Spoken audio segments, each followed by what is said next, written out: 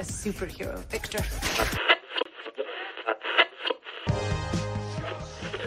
All right. Doom Patrol Radio, WDPR 96.3, your favorite interdimensional broadcast, but let's get serious. As our heroes face their conflicts, you can be damn sure a climax is just up the road. Because.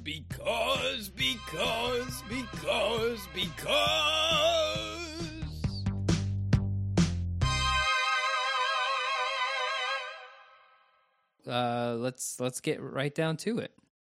We can't get right down to it. I don't have a cold open. I don't have one either. I'm just You know what, Mark? I think that's going to be the cold open. No, it's not. It better not be. You can't say, "Hi, this is the cold open." Hey, welcome to the cold open. I'm pretty sure, did they do it in a Saturday and live night show? Did the movie Out Cold have a cold open? I don't know, but that's a pretty damn good question. Let's get into it. People want to hear it, and we got to give the people what they want, Nate. So, welcome back to Doom Patrol Radio, your favorite podcast that talks about Doom Patrol, of course. My name is Mark. My name is Nathan. And today we're talking about Dad Patrol, which is the 8th and penultimate, not penultimate patrol, but the penultimate of this season, penultimate episode of Season 2. And today's episode is called, the description of today's episode is, while Jane sets out to prove her worth in the underground, Cliff goes into dad mode, quote-unquote dad mode, and Niles devotes a day to Dorothy, who's finally growing up. Nate, what'd you think about today's episode?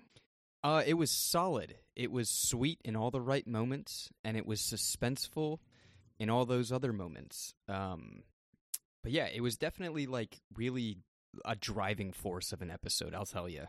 It was moving things along. And not like quickly or anything like that. It was just like, we're getting to it. This is we're reaching an apex.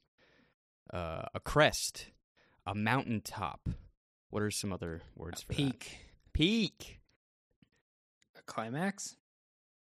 Did I say? No, I said apex. Climax. Climax, yeah. There you go. Yeah, the epicenter of our. No, I don't think nope, that's the right. Can't. No, you can't say epicenter now with the state of the world, man. Because then you're just throwing a jab. You're throwing a jab at me. Oh yeah. Good on you, Florida man. Today's episode was directed by Amanda Rowe. She's also directed a Cloak and Dagger episode, which is a good Marvel show that they then I think they fusion danced Cloak and Dagger to Marvel's Runaways, which is a show I really like. So yeah, Amanda Rowe directed this episode, and then today's episode was written by Tom Farrell and April Fitzsimmons. So we got some really powerful Doom Patrol writers writing today's episode.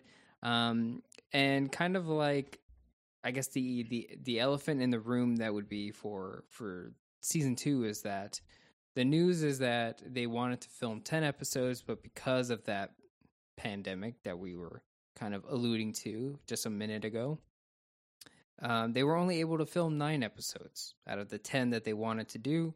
So next week is supposedly the final episode of the season, meaning that I think they might have cut things down to make it end on next week's episode. Mm-hmm. So I don't know if they're going to be using stuff from episode 10 or it just is episode 10 and maybe we skipped an episode somewhere. Somehow they're going to like bridge things together. And I'm curious to see how that turns out.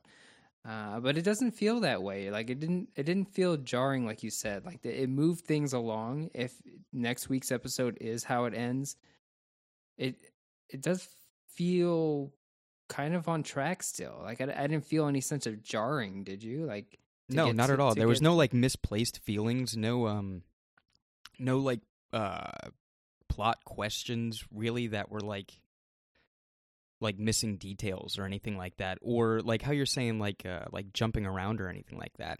It's not like one episode happened and then concluded, and then the next one it's like the next day, and that stuff just like didn't like no one really brings it up anymore. You know what I mean? Mm-hmm. Which is kind of like it happens a lot in like some of these other shows that do that sort of theme of the week or like issue of the week kind of thing, which I don't mean that in a negative way. It's just like that structure of like, this is the week, here's the performance, here's the big thing, and conclusion. You know what I mean? Yeah. I think we had enough like cliffhangers, pun intended, in this season where everything was still like streamlined in a way. You know what I mean? There was, from what I can remember, I don't think other than, well, no, I was gonna say maybe Pain Patrol, but everything else wasn't just like a one and done. You know?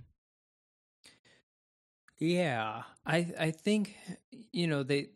The only thing I say Pain Patrol is because like Red Jack was just like it was said it was done, he was over, and like no one really, he's not a threat anymore. He's not like looming. He's not still looming over Niles, like still like chasing him down. Like, hey, you're gonna be my pretty. I did not even mean to do that Wizard of Oz reference, but that wow. Yeah, patting myself very fitting, on the back, right? But yeah, right. The Red Jack was always kind of like a throwaway character, so people need to realize that, and they. He did exactly what he does in the comics. Yeah. He comes in, he tries to be all Served threatening. his purpose. Yeah. It really does. Like I think, given the 8 episodes that we've had so far, it really has done a lot with those 8 episodes. Where I think some shows kind of string it along too much. Like they think, oh, we got a full 26 episode season, we got to stretch this out, and it's like, man, does everything just because you've ordered a full season doesn't mean it has to be 25 episodes. Like, I don't think people write like that. And comic book writers don't write like that. If you think of this show as a comic book volume or, a collected story, those comics are like 7 issues. If it's Marvel, it's 5 maybe. But, they're not doing a 26 single arc, 26 issues.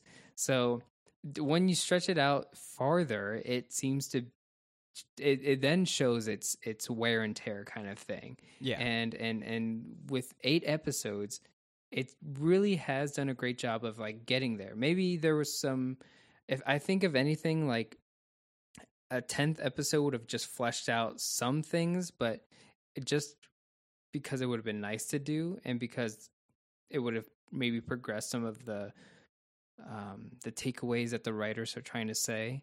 But it doesn't feel that way, and I was kind of surprised. I kind of thought that Doom Patrol was going to go on a hiatus until they finish the season, but I guess if they're finishing it now, then today's episode was very powerful.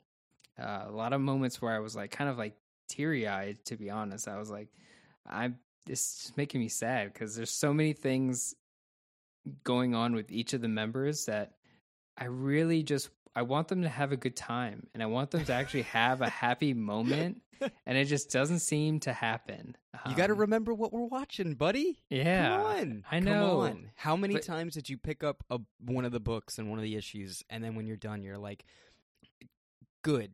Yes, it may have been a happy ending, but shit, am I beat up, man? Mm-hmm. Like, it's almost every time. Also, I do want to add another good horror element of an episode. A lot of horror elements I took away from this. Not particularly like things that is exactly horror or like Red Jack type, body horror or anything like that, but like setting wise, obviously.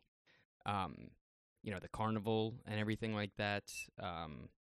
The well, just like, doom and gloom on both sides, which is definitely like right up their alley. So tipping the hat to you guys. I said it before, I'll say it again. Horror, and I am excited for that.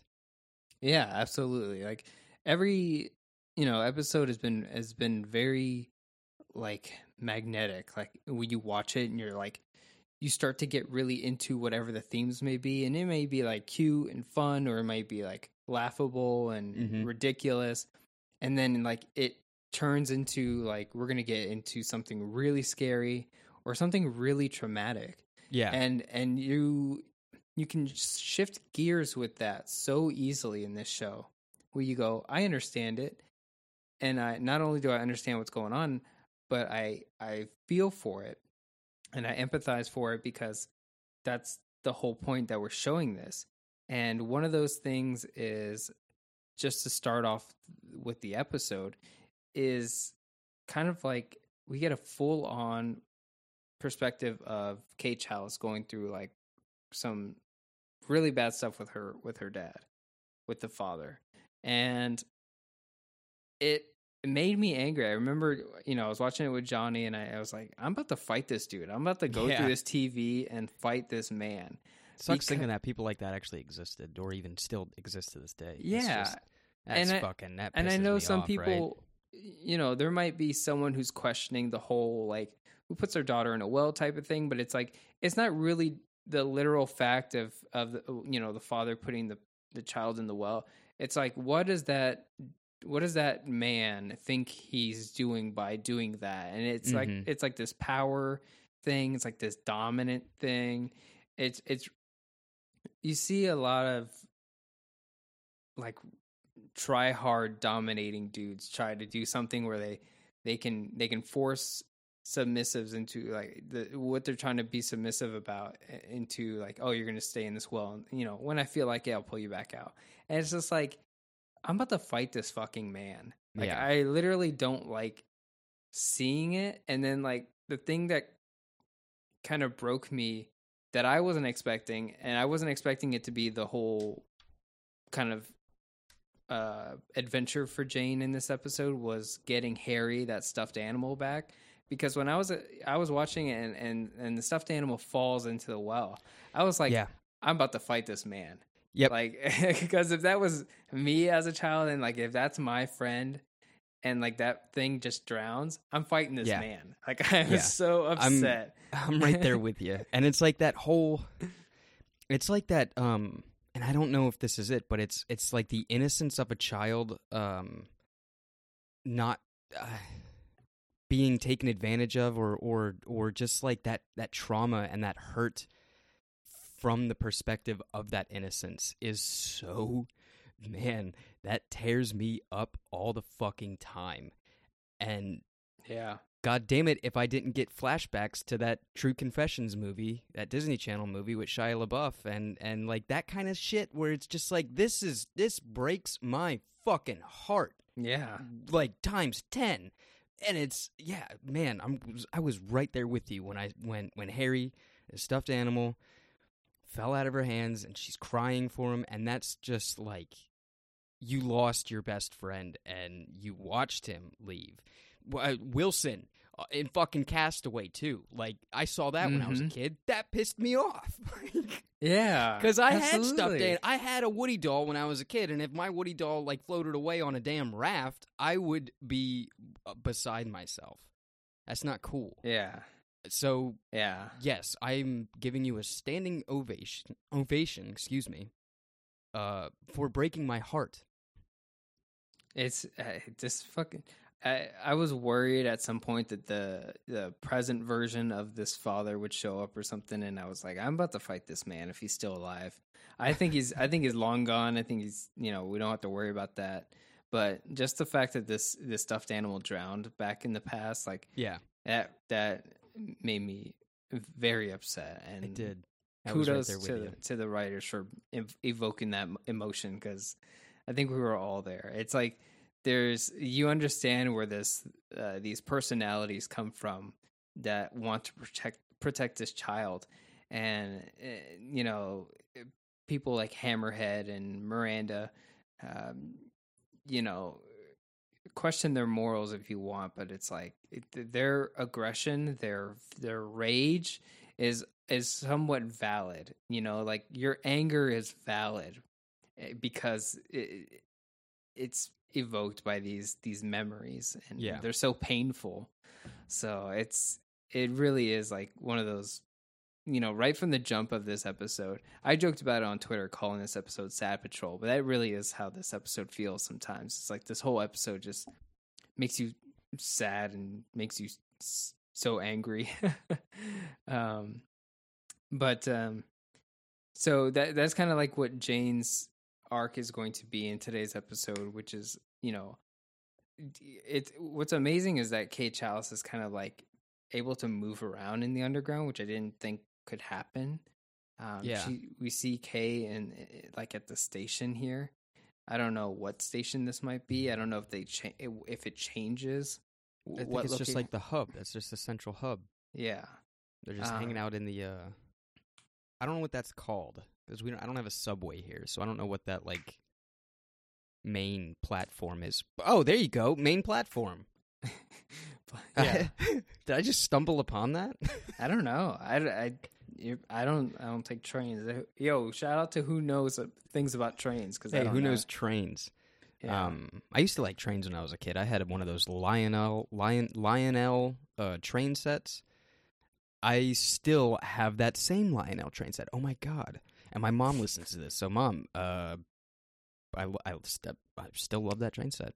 You know, I really like seeing some of these personalities, and I know the conversation is about like personalities disappearing, and you know, obviously the first thing we're going to think about is that Miranda is killing off personalities. That's our main theory. You know, like that's what we think is happening. And then, you know, Miranda implies that Kay is actually healing because Miranda is taking over. Yeah. And with that healing, like, is the mindset of you don't need some of these personalities. You're moving on from those personalities, which that from the get-go, when she started saying that, I was like, that doesn't make sense. That doesn't seem like that's how this should work. You know, it's like there's 64 of them for a reason. And Jane knows that, where it's like, and then it just goes back to the whole idea of like, well, Miranda is this one personality that is supposedly giving off these vibes of, I am the one that's supposed to be in control. Like, I did this. And yeah, we do get like the flashbacks of, you know, her being the first personality to come up to the surface. But still, like, it just didn't make sense, you know? It was just like, that doesn't, there was still malicious intent, in my opinion, whenever Miranda was describing that the personalities were moving on in Kay's healing and she doesn't need them. And if you think about the ones that are gone right now, excluding Baby Doll and Flaming Katie because they were murdered, but Lucy Fugue and Scarlet Harlot, like, those are... Scarlet more promiscuous, but Lucy Fugue, I think, is like, you know, defensive in a way, protecting kind of. You know, she just has the ability, electricity, and she can do things. So, but like that's like a strong personality, and Scarlet Harlot is being the promiscuous, but being the sexual side of a person. Mm-hmm. You don't just take that away. Or if you do, you're a part of like some weird fucking cult or something like that, you know? Yeah, Scarlet Harlot is probably in such a bad way is the easiest to understand of why Miranda would want to off that personality in a very like prude way and like very like authoritative way. But but only from like the prude idea. There's others that you would probably be like, well, they're still kind of in that sense. Like, Penny Farthing is like sort of a personality that is, what do you call it when you're standoffish or unsure? Shit.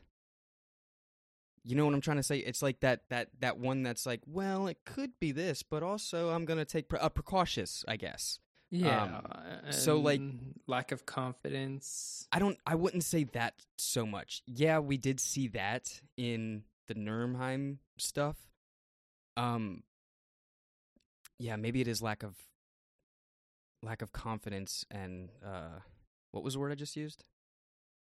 I don't remember. But like that personality as well seems like if you're going for like this strong sort of idea of a person, that seems like another personality that would be like, okay, well, we don't need, you know, scaredy cat over here. I think what it is that Miranda is trying to get rid of the primary candidates, like anyone who could be dominant in the primary category.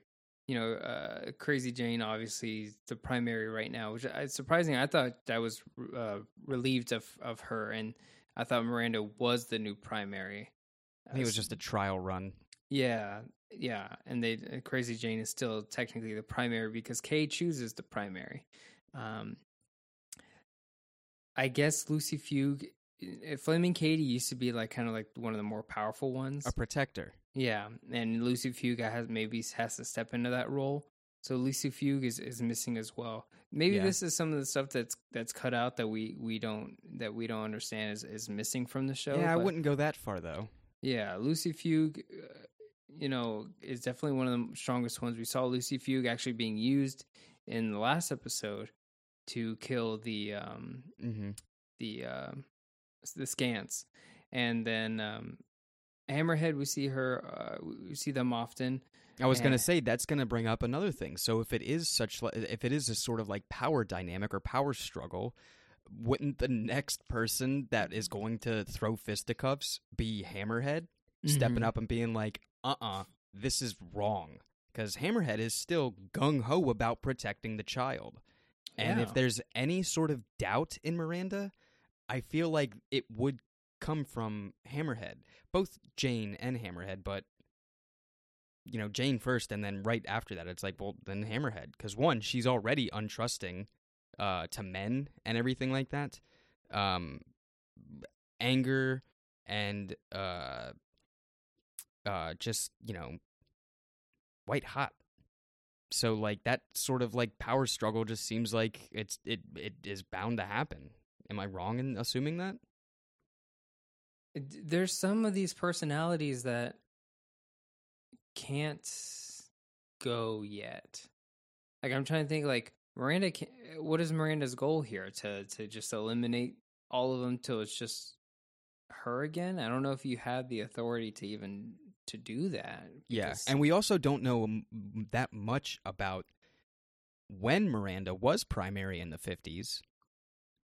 Before she got the serum injected in her and everything like that. Like, we don't know that much about that personality and what she was doing other than being confident and knowing what to do and trickery, I guess, or just being smart, I guess.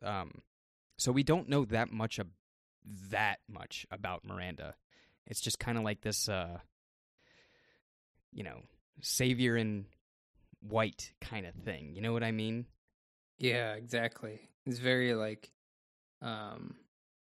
subverting the expectations of like, it's kind of like the White Raven in Raven, but it's like the Doom Patrol version of that, which is like the subversion of that expectation. Like, you see the White Raven and you think like, oh, like that's the holy version of Raven if she's doing the best that she can.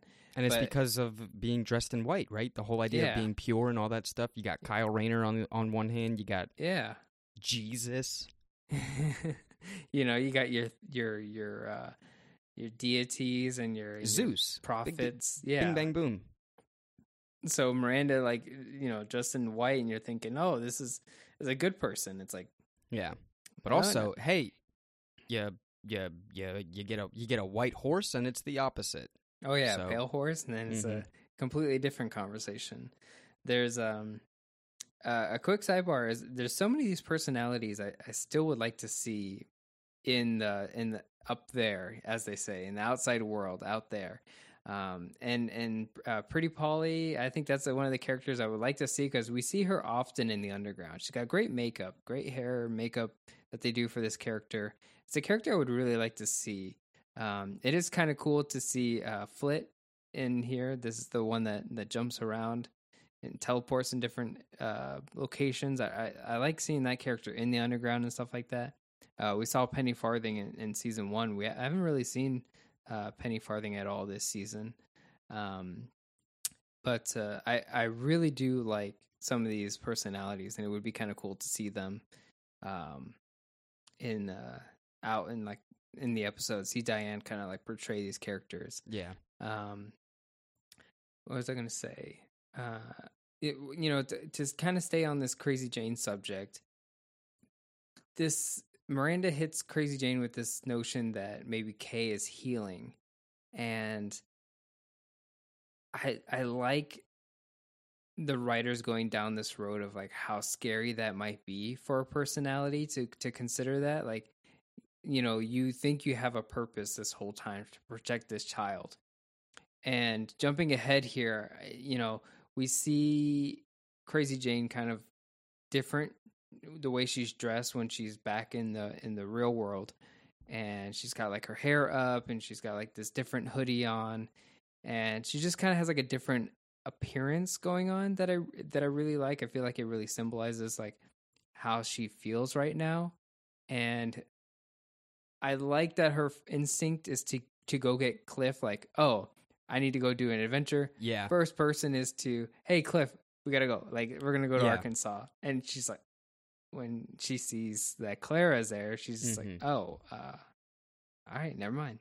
That's such like a good like friendship thing too, and it's something that like I like I know that feeling as well, where you just get up and be like, hey, I'm gonna go this way. You want to go? Like, we're gonna just go do a mundane task, And it's like, well, you just like grab someone to ride along with you. We're just gonna go. Yeah, it's just great. I really like that, and it just also shows that how like. How well connected Jane and Cliff have become through all of this, and just how like normal that friendship is to the both of them. Even with Cliff and stuff like that, like him when she walks up and tries to ask him, she's like, "Oh, Jane, you're back." Like, it's like so. It's not like big party. Great, awesome. How are you? Are you good? Are you okay? Miranda was a bit wild. Like, that wasn't like any of that kind of thing. It was like understanding of Jane, knowing that other personalities do come up, and that it's not always Jane there. And then like when she's back, it's just like, hey, you're back. What's up? How what's the deal? Yeah. What do you got for me? That friendship is so pure. It's fantastic, and it's like. It's coming from the first episode, crawling from the wreckage and everything like that. It's set all the way back there, and from us being the comic readers and stuff like that, reading that without having the show and seeing that Jane and Cliff are friends and a team going forward in the book series, it just felt like one of the best payoffs that this show has ever given me. Yeah, it was like a very subtle but like very reaffirming like payoff, in the sense of like, we think Cliff this whole time has been like, oh, I just want to be friends with Jane again. Like, I know things got weird in season 1, and like I wasn't trying to impose my father issues on you or anything like that. And even though he saved her from herself in the underground in Jane Patrol, you think this whole time that she still has like this kind of stigma. Yes, because it's not hatred. Mm-hmm. She just has a hard time accepting help, or friendship. Yeah, and so when you see her just run into the room like you're the first person, and she's like, "Hey, Cliff," and it's like, to me, it's like if someone I wanted to really be my friend were to hit me up first and be like, "Hey, let's go do something," and I'd be like, "Oh, you think of me? That's so sweet." Yeah, like, right, without hesitation too. Like, it was just so like, "Hey, Cliff, we got to go." Oh no, never mind. Yeah. And then also the consideration on top of that, what she has when she sees that Clara is there with him, and she's like, "No, you do you. This is your thing. Like, good, great. This is awesome." Yeah, it was probably like an ecstatic feeling, but maybe that doesn't exist with Jane. I don't know. I got ecstatic. I think if anything, I was thinking that she would have felt sad in that moment. That's the only word I can think of. Like left out kind of thing. Like, he's getting his, Clara's his here. daughter back, he's getting his life back over here. I'm over here trying to figure out my shit. Yeah. Like, I'm not gonna drag him through that. Like, he's got to do his own thing, and I'd be like, oh fuck. It's like you see your friends moving on. You're like, oh, Sorry, I'm gonna go now. Yeah. But That's you know, upsetting. she ends up enlisting Larry Trainer to help her Mm-hmm. go to Arkansas, and Which is really, fantastic. you know, when you think about it, she doesn't need him for anything. She's just like, I want someone to come along. yeah, Like, put your fucking bandages on. We're going to Yeah. Arkansas. Yeah. And it's because she needs someone emotionally. Like she needs a supporting person to Mhm. come with her. And that friendship or that dynamic we don't see often. The Larry Jane Yeah. dynamic, we saw it kind of in the last episode, but it was Larry Miranda, not and Larry. dumb Larry. Yeah, it was like the dumb patrol thing. So, Yeah. I mean, maybe Larry and Flit, that was, you know, obviously a highlight for me. But to see real Larry with real Jane, like walking the streets of Arkansas Yeah. and having that conversation of like, what, you know, I don't want to disappear. yeah, Yeah. that Heartbreaking. scared me. Like Yeah. that made me upset. Like, and Diane is like, she is dialed up to 10, like portraying this character. Because I was like, Not again, 11? sure, Spinal Tap. Like, I feel like a lot of people would probably get upset if you say dial it up to 10 when you're like, why did you do 11? Well, shut the fuck up, why'd you rip Christopher the Guest, knob? okay? Why'd you rip the knob off? Yeah. You got to go all the way to 11. It just there. It really is those pages of Doom Patrol where you want to cry because the character's struggling to reconcile with what they are and what normal would be for them. Yeah. And Or even just a purpose. yeah, and Jane over here thinking like, if Kay is healing, then I don't want to disappear. I'll be gone. Like, Yeah. what, you know, she feels like this is what she has to do. But it's like, if you do that, what if that heals her, and then you're gone, and then what is that? You know, It's just like the only thing. It's like she sees a path, and the path is to go get Harry and to try to help Kay, and that's like the only thing that she sees. That's the only route. And then when you're coming from the mindset of someone so down that they feel useless, they only see that one direction. And you know, there ain't no Harry Styles at the end of that tunnel. Let me tell you. it's a different Harry. Yeah. Oh, snap. Damn, I missed it. Fuck. But yeah, it's that idea of someone that is so lost that they only see the one road to follow, and they don't know what it's going to lead to. You know, Jane even says it, like, I don't know how this shit works. Her saying, like, I could disappear, you know, it was nice knowing you, if this girl's okay and she's going to move on. That, like, to us and the outside viewers, and to Jane, of course, like, that seems like the most logical explanation, you know? I exist because I was a form of a protecting for this girl. Like, I am a split personality. I exist because of that. And if that is gone, if there's no need for that, then bye, you know? And it's not just like, Diane just did a very good job at showing that there are 64 different people, and for one character to be scared of disappearing, that has to, like, I feel like it has to be a ripple effect down, you know, to everybody. It's one of those feelings that really make you like stuck within your own head, and it makes you feel numb, because you can be having this in real life where you're laying in bed and you're trying to go to sleep and you're thinking, I in real life, I really don't know how any of this works. Like, when I'm gone, what happens, you know? And Light switch, baby. yeah, light switch. But for a personality, the same thing. It's like, I don't know how any of this works. If I disappear, I'm just like,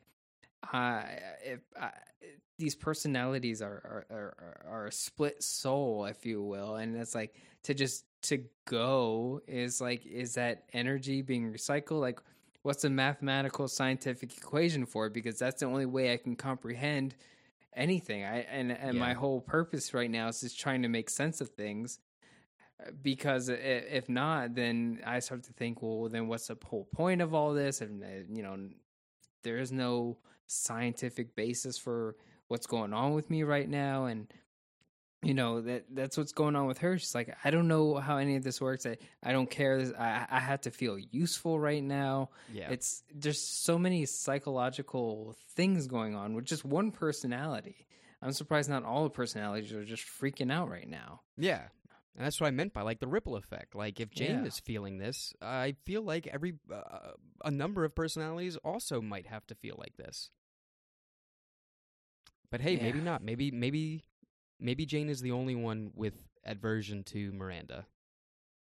Yeah. On a more positive note, I do want to say that there is this shot of Larry and Jane walking down this road, and it's a very beautiful shot and setup for following them. Larry Trainor looks really good at, when you think about like costuming. Yeah. Like I was watching kind of just like this character walk down the road, and the boots, the jacket, even the whole bandages looks so good right now. Like from the pilot episode to now, like they really just honed in on this costume, like the best that it can look. And this character looks really, really good. If I ever saw like a cosplayer doing a Larry Trainor cosplay, I'd be like, damn. Yeah. That's such a good one, costume. We're getting a picture. Two, tell me what you're doing. But also coming from, when Jane went into his room and stuff like that, seeing Matt in all like the makeup and everything like that in his like, underwear. And then, like, the next shot of him is fully dressed, and, like, my first thought is, like, dude, you thought to put a turtleneck on, tuck it in, put your belt on? Like, you got up for the day, man. This is great. Like, it's awesome. I did also like, in Larry's room is also fucking badass. Like, there's so many things on that set where I am just, like, I'm curious who kept some things. There's just some things where it's like, I want that. I want to take that home. Are you guys still using that? I'll give you my address. You just send me that. Write it this way. But, like, by his, like, little station where he was, like, where he gets ready, I guess, his bandages are on, like, a pole kind of thing. It's like a vertical pole, almost like if you take like a bunch of toilet paper and you just like stack it on, just like a pole or whatever. But like that's him like thinking about like Larry using that as just like wrapping him up for an hour or whatever, however long it takes him and stuff like that. That's cool as hell. I just really liked it. Yeah. And also to go off on your part about them walking together in Arkansas, great imagery, amazing imagery. And one thing that I did notice a lot was how close together Jane and Larry were walking. And it made me feel so good that, one, Jane is like being as close to this person and not as standoffish as in my mind, I picture Crazy Jane is to just other people, everybody. It's just a standoffish character. And her walking that close to Larry, often touching arms or like passing behind him kind of thing, like overlapping shoulders pretty much. It felt good that the two characters were that close. Yeah. And just walking. Yeah, absolutely. It's one of those golden moments. Like you don't really get that in the comic books. You don't get Larry, Jane. You don't ever see that. In the show, we've never really seen it, so to see those two characters together is one of those surprisingly like, oh, that's such a nice pairing, like in such a well constructed scene of both of them, and it's kind of all built up to this. It's really nice to see those two characters interacting, and the stuff that Larry is going through, as well. It's nice to see him kind of talk to someone that's not Rita, because Rita is like a very close friend to him. We definitely love the Larry Rita stuff, but is the Larry Rita stuff ever progressing for him? And I don't know if anything has been progressive for him. Really, I guess the only thing that the truly progressive moment may have been with Vostok, Negative Woman, but his conversation with Jane is very comparative. Like, he can relate to it, he can empathize with it because he's kind of going through some of those things as well. It really is a nice pairing of the two characters and the problems that they might share. We do also get a flashback with Larry in his room, being a father and interacting with Paul Trainer, and it's really nice to see Matt Bomer like in person, having those conversations, talking to his kid, and showing that he is because in the beginning of the season we saw him as being more of like a kind of an ass of a father, but in today's episode we saw him being more of a good father, a good dad for Dad Patrol, and it was a really good, touching moment to prove that he wasn't a bad father. He was just kind of maybe he was upset at the moment. Yeah, and I think that's probably what the Negative Spirit was trying to, when he says like, I'm sick and tired of trying to crack your code and everything like that.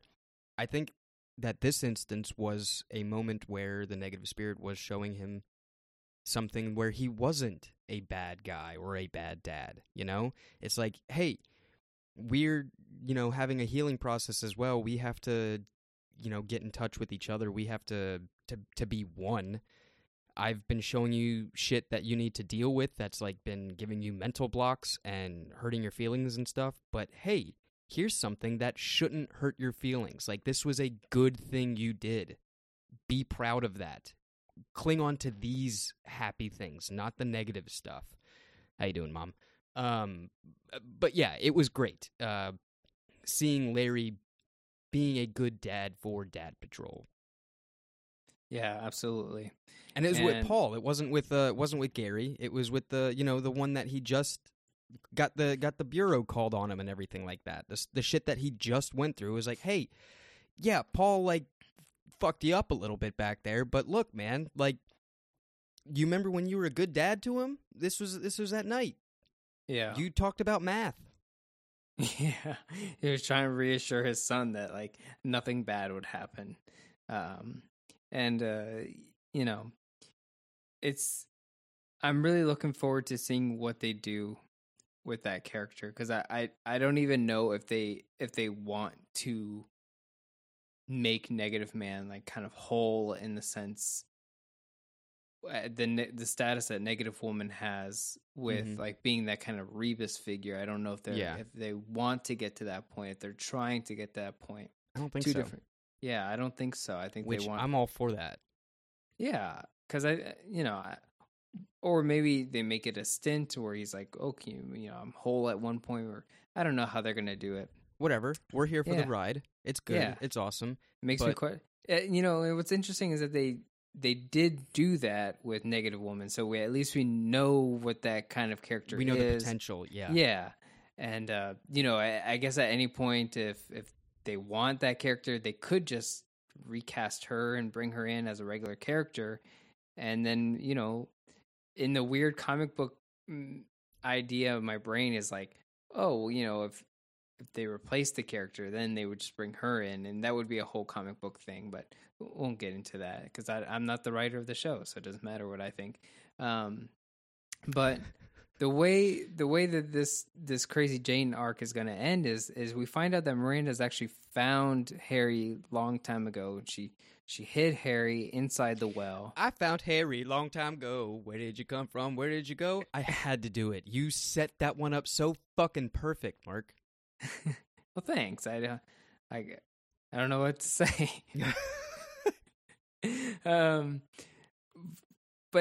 the way that I concluded this whole arc in today's episode was that Miranda too fears about Kay healing and her disappearance, because that's why Miranda's hiding Harry, the friend that Kay would like to see again, from Kay. because if Kay finds Harry, then Kay heals and then Miranda disappears. And Miranda doesn't want that to happen. She wants to remain the primary. And to do that, Kay has to stay broken. And so that's when she gets rid of Jane, because Jane knows things and Jane has to go, which is what sends her into the well. Is this like an episode of The Godfather or something? An episode of The Godfather. I just said that. It's kind of like an episode. It's not episodes. Listen, it's in parts, okay? Yeah, right. I've never seen The Godfather. No, that's a lie. I've seen parts of The Godfather Part 2. I've seen 1 and 2. I haven't seen 3. Doesn't matter. Yell at me. I played the video game. Does that count?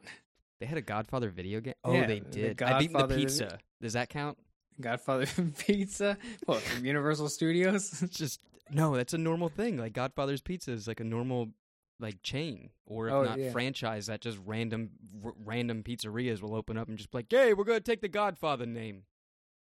No, there's a pizzeria in Universal Studios that's based on the Italian restaurant and the Godfather. So it's... I never knew that. Well, you do now. Yeah, which is embarrassing. Up on this for me studio and my tram, family. we're going through the backlots. Anyways, yes, please. I would love to go on another backlot tour. I am upset that they took those away. We got to go to like the actual studios in Hollywood and then take those tours. yeah. But those aren't attractions. The thing I want to know now for this episode is how does Jane get out of the well? How do these people get out of the well? Because Miranda did it. I don't know if the others can. Are they actually killed? I don't know if another personality could kill another personality. You would I think think it might be like a willing thing. Like, like obviously it's like a mindset type thing, but I think because like the uncertainty was there, or the idea of, well, maybe Miranda can help, caused that to happen. Yeah. And maybe it was because of all the personalities maybe sharing that thought, or maybe it was Kate Chalice. Yeah, maybe it was Kate Chalice who said Miranda needs to come back now. Yeah, thinking we got to go back to the first personality. We got to go back to step one. Yeah, and because begin the healing process. Because 2 personalities were killed off. Maybe it's time to bring back Miranda, and so Kay would will it, and maybe Kay can will Jane back into existence, and the others if she wants. I'm very curious to see how that goes, but I think I understand why it happened. Moving on to our next dad in today's episode, I want to talk a lot about Cliff in this one. Okay. Because Clara shows up, and this was a very wholesome part of the episode. Very. This episode, this arc that they have made me, again, this kind of made me upset because this was the happiest we've seen Cliff. From, Clara telling him that, she's getting married, she's going to have a boy, and seeing Cliff like just kind of so excited about that. It's like, it made me so like happy with like the tears of joy happy, but it's like, it made me say like I just want them to be happy. Like I want y'all to be happy because they play this like sad music when Cliff is being just the happiest that he could be, and I'm just like, please don't you fucking ruin this, because I'm gonna be real fucking pissed when I was on the edge of my seat at like the very for like the end there at the end when Claire and Cliff are like having their goodbyes and stuff like that. I was like, you better not fuck this up. Yeah. But also I had, I still go back to this thing where it's like, I need to remind myself I am watching Doom Patrol. I need to remember the feelings that I felt when I was reading this book, and they weren't always happy endings. It was like, I need to be prepared for that car to explode as she drives off. Like that, like I needed to be prepared for those things like that. And when it didn't happen, it was a sign of relief. But I'm right there with you. You thought something bad was going to happen to Clara. Okay. Yeah. It was very wholesome, very good. Great Riley Shanahan body acting, amazing. Brendan Fraser doing the voice and everything like that. And man, if I ever get a chance to meet them, I need to shake their hands and give them a hug and say thank you for making me feel this way. Especially Brendan Fraser with the way that he does his line reads and everything like that. It's just such a great voice, a good guy. Like I just have such a love for that man as an actor, and I do think it is because of growing up with him, watching the movies that I would watch as a kid and the Brendan Fraser that I learned to love. And then now, as an adult, seeing him portray this type of character, a beloved character of mine from comic books, and you're doing it with flying fucking colors, man. High five, handshakes, give me a hug. You're making my life great. Yeah. Everybody, all you people involved, you really are. I need to tell you this, and it might just be getting lost in the ether or whatever, but honestly, me as a person, me as Nathan, you are making me happy with the things that you're creating for this show. You're making me a happy person. Thank you. It's such a heartwarming arc that B plot, whatever you want to call it, in this episode of just Cliff and Clara, like dad and daughter, like having these kind of like, what the fuck, dude? Like, what is going on in this place? Like, you can see at some points that this really is the daughter of Cliff Steele kind of reacting to this whole situation. And it's very heartwarming. And then also, like, you see the detached part of him that has become more accustomed to his robot man thing, where he's like, he just goes up the stairs like it's normal, even though he struggled with that at the beginning of the show. And he just like zooms up the stairs. He's like, that was the stairs. You're totally right. Yeah. Remember, like, he wanted to climb up the stairs to see his daughter, and like that's like such a, and then he's just like, oh, I forgot, like, we just went up the stairs. Yeah. Like, there's these things that he's become accustomed to because he's a robot body. And she's still struggling with the fact of, like, you are my dad. Like, I know you're my dad, but I'm, looking at you, it's like, you're not exactly my dad in totality. Physically, so or not even like you're not the guy that raised me, Yeah.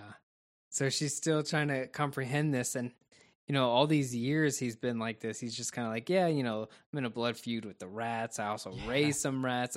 I've helped a rat give birth to some baby rats, and I'm like a horse. I don't need to sleep. Yeah. These you got Crazy Jane coming in, and all these other people who live here, and it's just like a crazy world that he's become so accustomed to. It has become normal to him, and it's really nice seeing Claire trying to get used to that and being really compassionate about the situation. It's very heartwarming. It really is.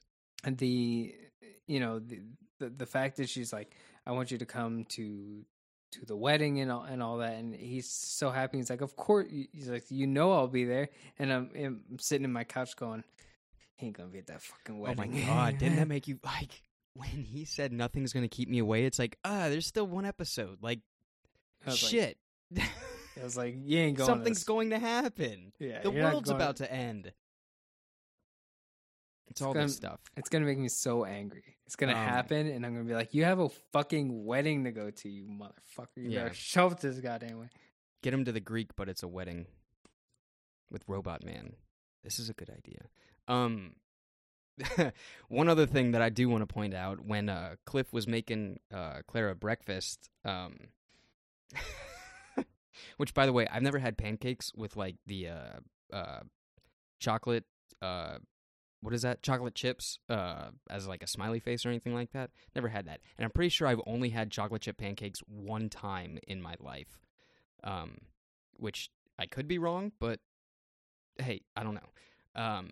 But he was making the sausages in the pan, and then when he dumped the pan onto, like, you know, he dumped the sausages onto the pancake, the finger, he had his, he cooked his finger. And it was like I got such a vibe, again, going back to the horror elements, I got such a vibe of, there's this movie, Idle Hands.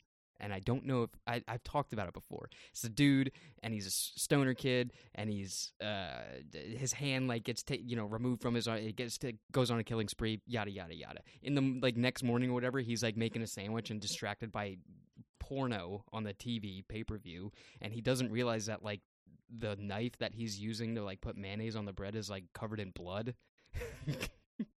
So like that horror element of cooking something or making something, and then all of a sudden like finger, like I was like, oh shit, Idle Hands, this is again horror. I love it. You're great. It's great. It's amazing. But also you cook that finger with the other sausages, and that is gross.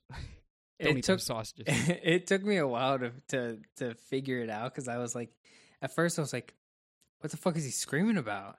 And then he got it, he picked it up, and I was like, oh, that's the fucking finger. I was like, because I didn't know what was happening. I didn't know if it was like a rat or something. And I was like, no. Did I miss something? And yeah, it was the goddamn finger in the freezer. And I don't know. I still would have eaten it. You still would have eaten the not the finger. Not the finger. No, I wasn't gonna touch on cannibalism, Mark. That's okay. Yeah. I don't give a shit about that. But like, you're still so like going back to the other sausages, sausages. Sauci is plural. Sauci sounds fun, but it's not. Going back to the other ones, like, I don't know. Like, I can see, is the sausages going to taste like finger, or is it like the finger's like a tofu type thing, and the finger would now taste like sausage? Finger tastes like sausage. I might eat it. The finger would taste like sausage. You think it wouldn't be? It wouldn't be flesh sausage, or like just like really heavy iron or something like that. Nah. Now we're talking about the semantics of cannibalism and how it tastes. I hate this. I think the breakfast sausages would be fine. You pour a little syrup on them, you're good. I think so. Yeah, that's what it would be. And you know, if anything, throw the breakfast sausages back in the pan, cook them off for a little 10 seconds to kill the germs. You're good to go. Yeah, I think you're right. One thing that kind of bothered me: no eggs, and I don't know why. It just didn't. Yeah, American breakfast has us a little fucked up, because like, is that what it is? Either breakfast is all meat, or it's like all yellow. Yeah, like this. Sometimes you think about American breakfast and you're like sausage, eggs, bacon, toast, like hash browns. Like, it's all meat and carbs. Like, that's all it is. It's just a meat. It's like, where's the fucking vegetables at? I gotta eat a goddamn fruit salad to get the vegetables I need for the day. Yeah, no. And then fruit salad to get the vegetables I need for the day. You just said that. Yeah, that's what I said. They're in the same part of the food pyramid, right? Sure. But I actually don't know. Yeah, and then the other thing is, like, sometimes breakfast can just be like too much of the color yellow for me. I'm just like, you got your bread, you get the eggs, you get the orange juice. Like, everything is just one color, and so it's just like, I don't know. American breakfast is, I don't know, weird. There's like, they say there's a complete balance to a breakfast or something, but it doesn't ever seem like that. So it's weird. What always gets me is when you heard the commercials where it was a cereal commercial and it's saying part of a balanced breakfast. Really? You're eating an entire balanced breakfast, and on top of that, you're like, give me my bowl of cereal? No. Get out. This is what because like it's like, no one thing in a breakfast is a complete meal. You have to have all of it. You have to have all of it, and you're like, I'm supposed to eat all this. Yeah, it's That's too just early. like- I'm not a yeah. big It's like for me, it was never. That's why like these like English breakfasts are like these big breakfast feasts where someone's like, "Oh my god, I wish this is my." It's like really, I would eat 3 bites and I'm fucking done. It's Yeah. 7 a.m. Yo, like The English breakfast skillets where it's like in one pan you're going to throw mushrooms, eggs, meats, like Yeah. potatoes, like you're throwing everything in this one skillet and be like, all right, you got to eat all this, and it's that's all crazy. fucking cooked with butter, and you're like, I mean, prefer it a is a dinner whole meal. setting, like pilot episode of Titans, type of dinner. You know, spaghetti dump truck, cheeseburgers as far as the eye can see, onion rings, big plate of chicken wings. I'm taking that. I'm just gonna for breakfast. no. Well, yeah. Me, If you woke me up at 7 a.m., 6 a.m. or whatever, and we had to go to a buffet style, like a dinner buffet style for breakfast, I would 100% be in. for me, like the breakfast purist in me is like, I'll just drink a protein shake and take my vitamin pill, and that's like that's everything I need. And I'm like, I'll just liquefy it and drink it, and I'll be done with it. Yeah, And then it's like, that's my breakfast meal replacement. Just get it over with. yeah. I'm more of just like just give me some toast or a bagel. I like a bagel. But it's Bag- like, yeah, just give me bread. Got a jet, Mom. Here, let me get my Eggo waffle out of the toaster. Yeah, do you think they had Jimmy Neutron branded Eggo waffles? You said got a jet. That's Jimmy Neutron. Oh. So maybe they did, and then I need to get my Jimmy Neutron waffles. Jimmy Neutron waffles coming to a store this. I guess Jimmy Neutron croissant is There you go. the one to go for. There you go. Look at you. Before we move on to our next arc, I do want to talk just one more thing about the Cliff and Clara thing that I love so much, and I didn't expect it at all. Was him helping her into the truck where he like opened the door for her, and then he puts his hand out, and I was like, oh, that's such a weird close up, because he was like, I want to help you get into the car.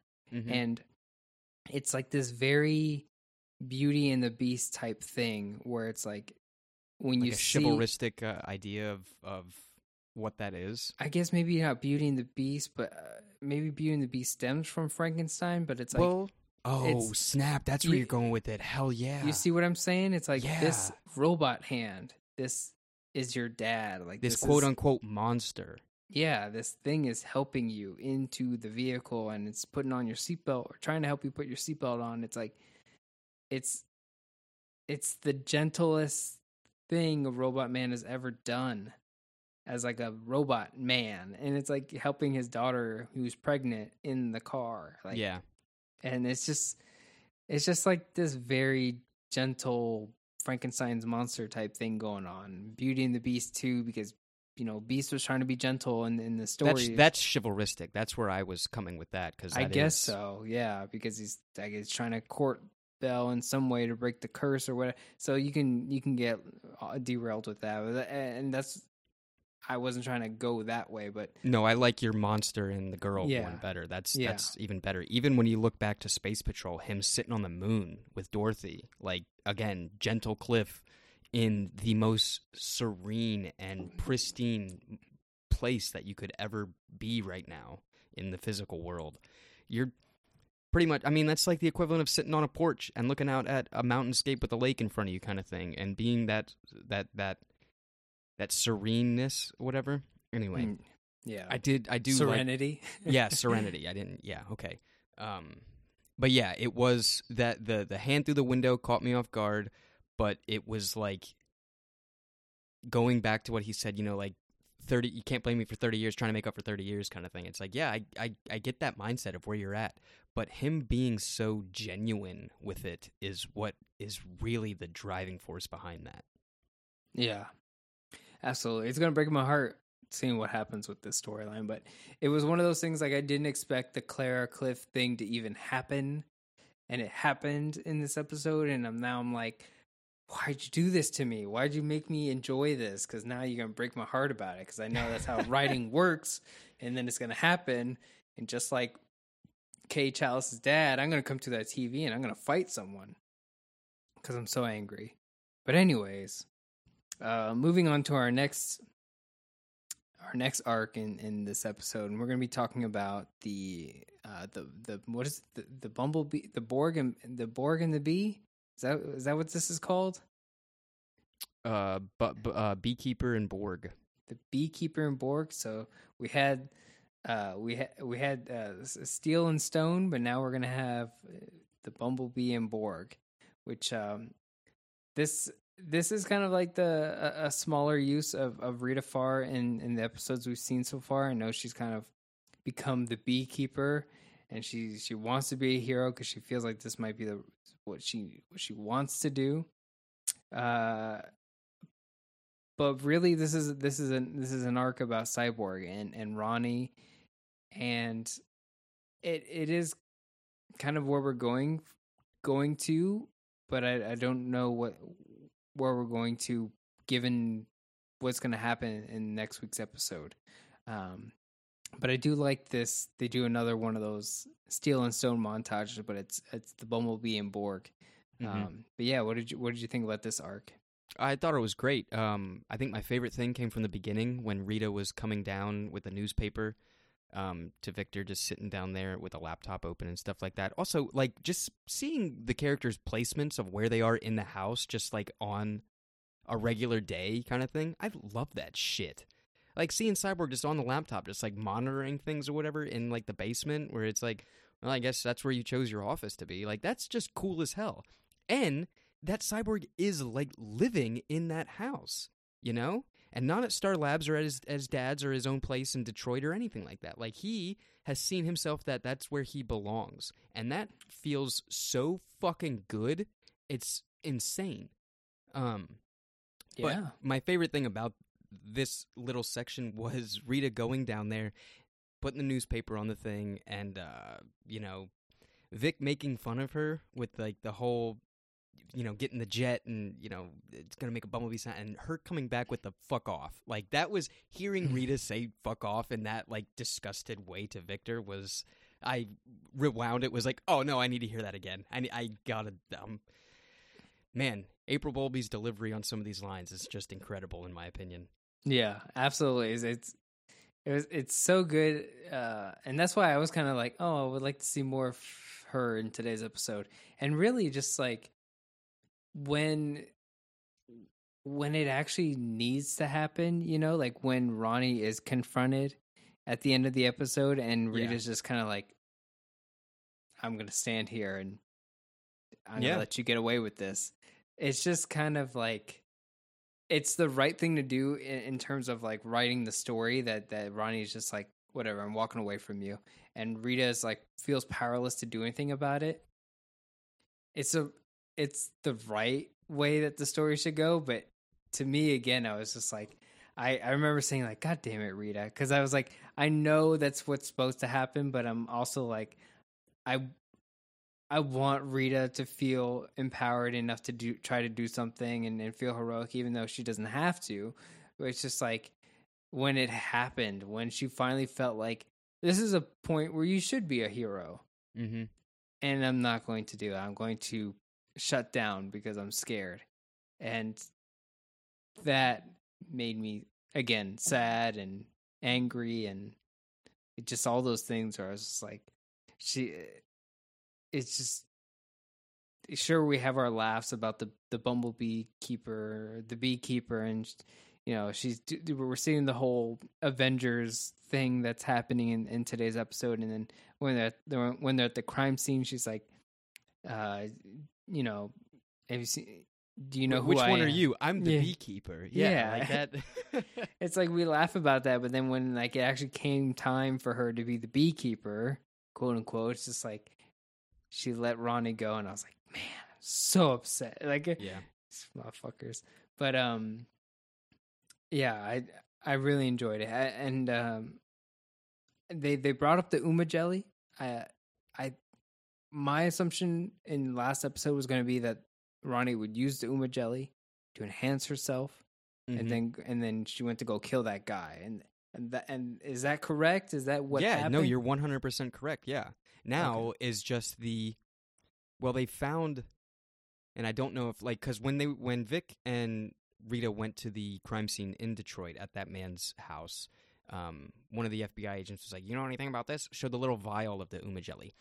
Was that not the same vial that Ronnie had in Dumb Patrol?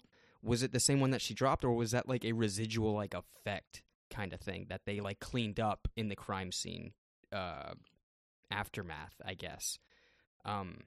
Which, like, me still continuing that thought, you're correct in thinking that she did use the Uma jelly enhancements, healed her, and now she's,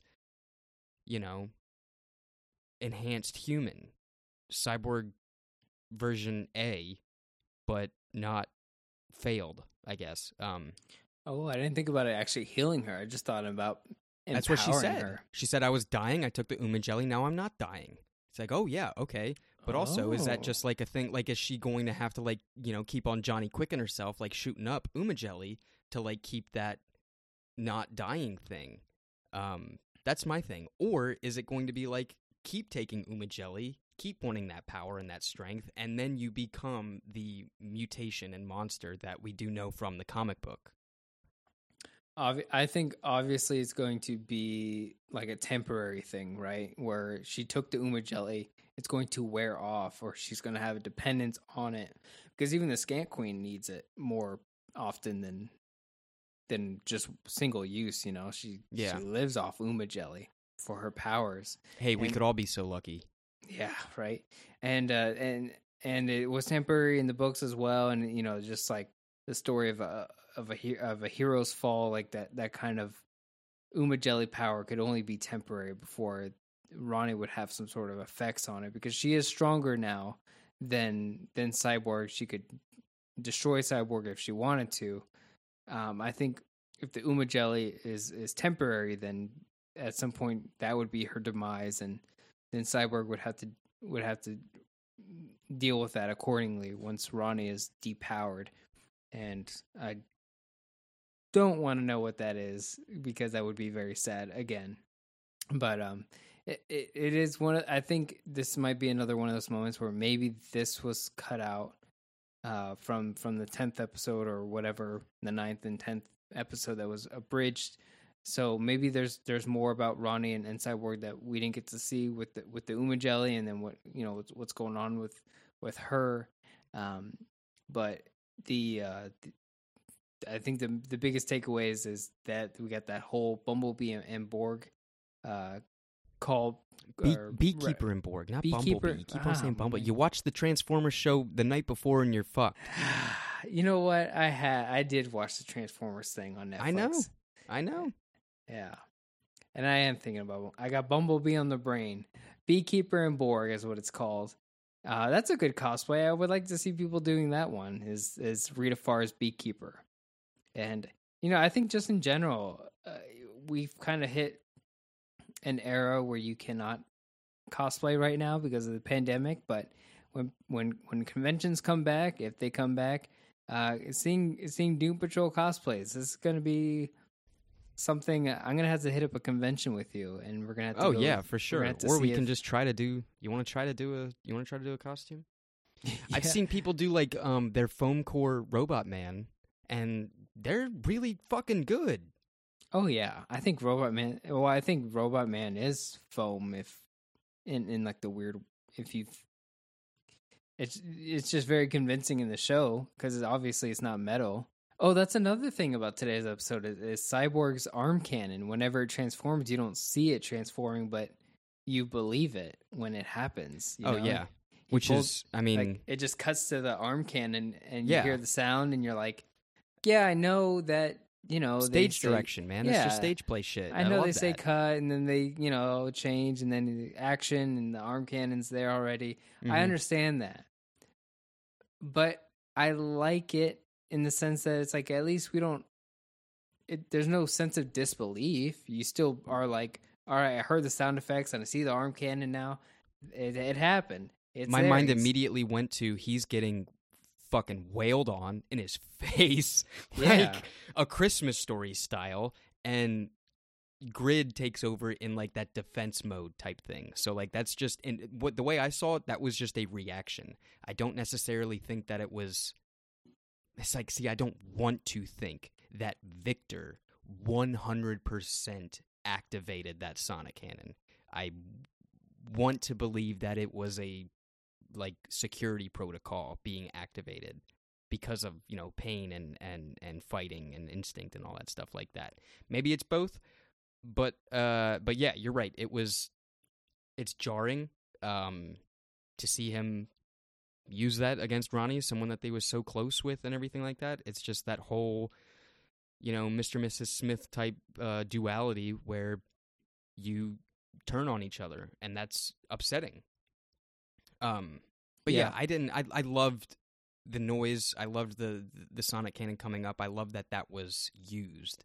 And that was also like the, like I have the upper hand, which in my mind, like I don't believe that 100%. Like it seemed like that was just like I'm going to pull the gun on you, but like Ronnie, we don't know 100% what the hell she can do. So she could probably rip that fucking arm off you, dude. Like, yeah, it's very possible.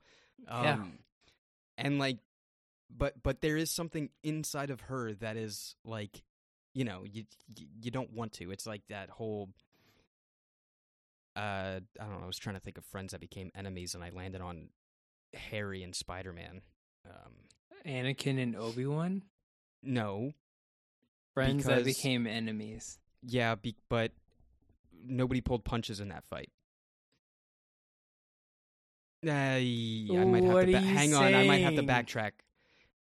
Yeah, okay, so like the entirety of that fight was all pulled punches and just like, let me just show off until it got to the high ground. Fuck, now we're gonna get into Star Wars semantics. No, I'm not. You don't watch anime, but Naruto, and this is the thing, like I can't, I was gonna say, would be another one of like, one of those storylines where you're kind of like, God damn it, you motherfuckers. Like, that you guys have to fight each other. I'm trying to think of some other, like, kind of, like, very... It's weird once you're trying to call on it, and then... Sean Bean and Nicolas Cage in National Treasure. That's a good one. He's got the map. Yeah. There's many of those kind of, like... I just can't think of them in the moment. Oh, yeah. I mean, and then, like, we're obviously missing, like, a big literary one, you know? It's like, well, this is where it comes from. It's like, okay, shut the fuck up. Oh, yeah. It's like, oh, yeah, you know, if we look at Gawain and the Green Knight, and it's like, oh, okay. So, excuse me for forgetting the Arthurian literature of why this is... I think of Beowulf a lot lately when I think of, like, certain stories pulling from... your main character thinking that they're the good guy in certain storylines. And lately I've been thinking a lot about Beowulf and being like, oh, Beowulf really was setting a precedent with like that. Oh, we have to go kill the monsters because the monsters are bad. And then Gwendolyn's mother being like, nah, y'all the monsters. And it's like, oh, I feel so dumb right now because I'm starting to understand what Beowulf was all. So I'm starting to get in that point, but like, those kind of relationships, those friendships that become like mortal enemies. It's almost like I'm trying. You know, we'll have to come back to that one, but I'm sure other people will have their references of friends who end up hating each other. But let's sidebar. Let's table that, and then let's get into our main storyline for today's episode. And this is Dorothy's episode. This is Dorothy Day, if you will. It is Dorothy Day. It is Dorothy's Day. And what did you think about this arc? Excellent. It was really. I wasn't expecting the story to turn into Dorothy like maturing and getting older kind of thing. Mm-hmm. Like I did not expect that turn of like, oh, she's growing up. I think I missed. It probably just slipped by me with the correlation between Candlemaker and Dorothy, and that he grows more powerful as she matures, which was stated in the show, but I don't think that resonated with me as much. I was probably too distracted with everything else cool that happened in this season. But yeah, this was like a big change for Dorothy, especially from when we saw her in the first episode and everything like that. You can definitely tell that the demeanor is older, you know? Let alone the costume change or outfit change and everything like that. Going more, I mean, both her outfits are comic book accurate, and it's like, oh, fuck yeah, hell yeah. I love that shit. Yeah. But yeah, it was very good. This is definitely like, I love Timothy Dalton's portrayal of Niles Calder. I love it so goddamn much. I think it's so fucking perfect. And even when there's like close-ups of Timothy Dalton, and it's like he's got the gray beard and the hair that's combed forward and everything like that, and him opening up the chocolate bars, it's like, yes, you are Niles Calder. You are living it. You are the exact embodiment of this comic book character. This is great. And then as I was watching this episode, and I think it was designed to do this, it was still solidifying the fact that like this guy is the villain. He's the evil man. There's moments where he's talking so sweet to Dorothy, and in the back of my mind, I'm like, dude, you're planning to fucking kill her. Like, how are you sleeping at night, and just how are you existing? How is your fucking brain synapses firing in a functional way? Like, it's just so villainous, and I'm in love with it. Oh, well, man, I love it so much. He's not planning. He has to kill his daughter because of the Candlemaker. In his mind, he has to. That's the thing. Niles Calder likes to take his own fucking initiative when it comes to the world and all this stuff. He thinks that he can plan it. He thinks that what he's doing is true. Right. He thinks that when he's using his Doom Patrol that he's doing the right thing. No, he is 100% selfish. He is one of the most selfish characters in literature. Yeah, it's true. He's convinced himself that she needs to die soon because of the Candlemaker, and so he's devoted today to being Dorothy Day. And Abigail Shapiro's Dorothy, I love this character. It's again what I'm saying, when we get to next week's episode, I'm just gonna be upset because I don't know what's gonna happen. I would like to see Dorothy in a second season, or in a third season and a fourth season, and I would like to see this character. In Rachel Pollack's Doom Patrol run, we saw her being like the leader of Doom Patrol because the other ones were not around anymore. And, I would love to see Dorothy kind of a mainstay Doom Patrol member. And if the other ones will rotate out, so be it. That's kind of like the whole thing about Doom Patrol.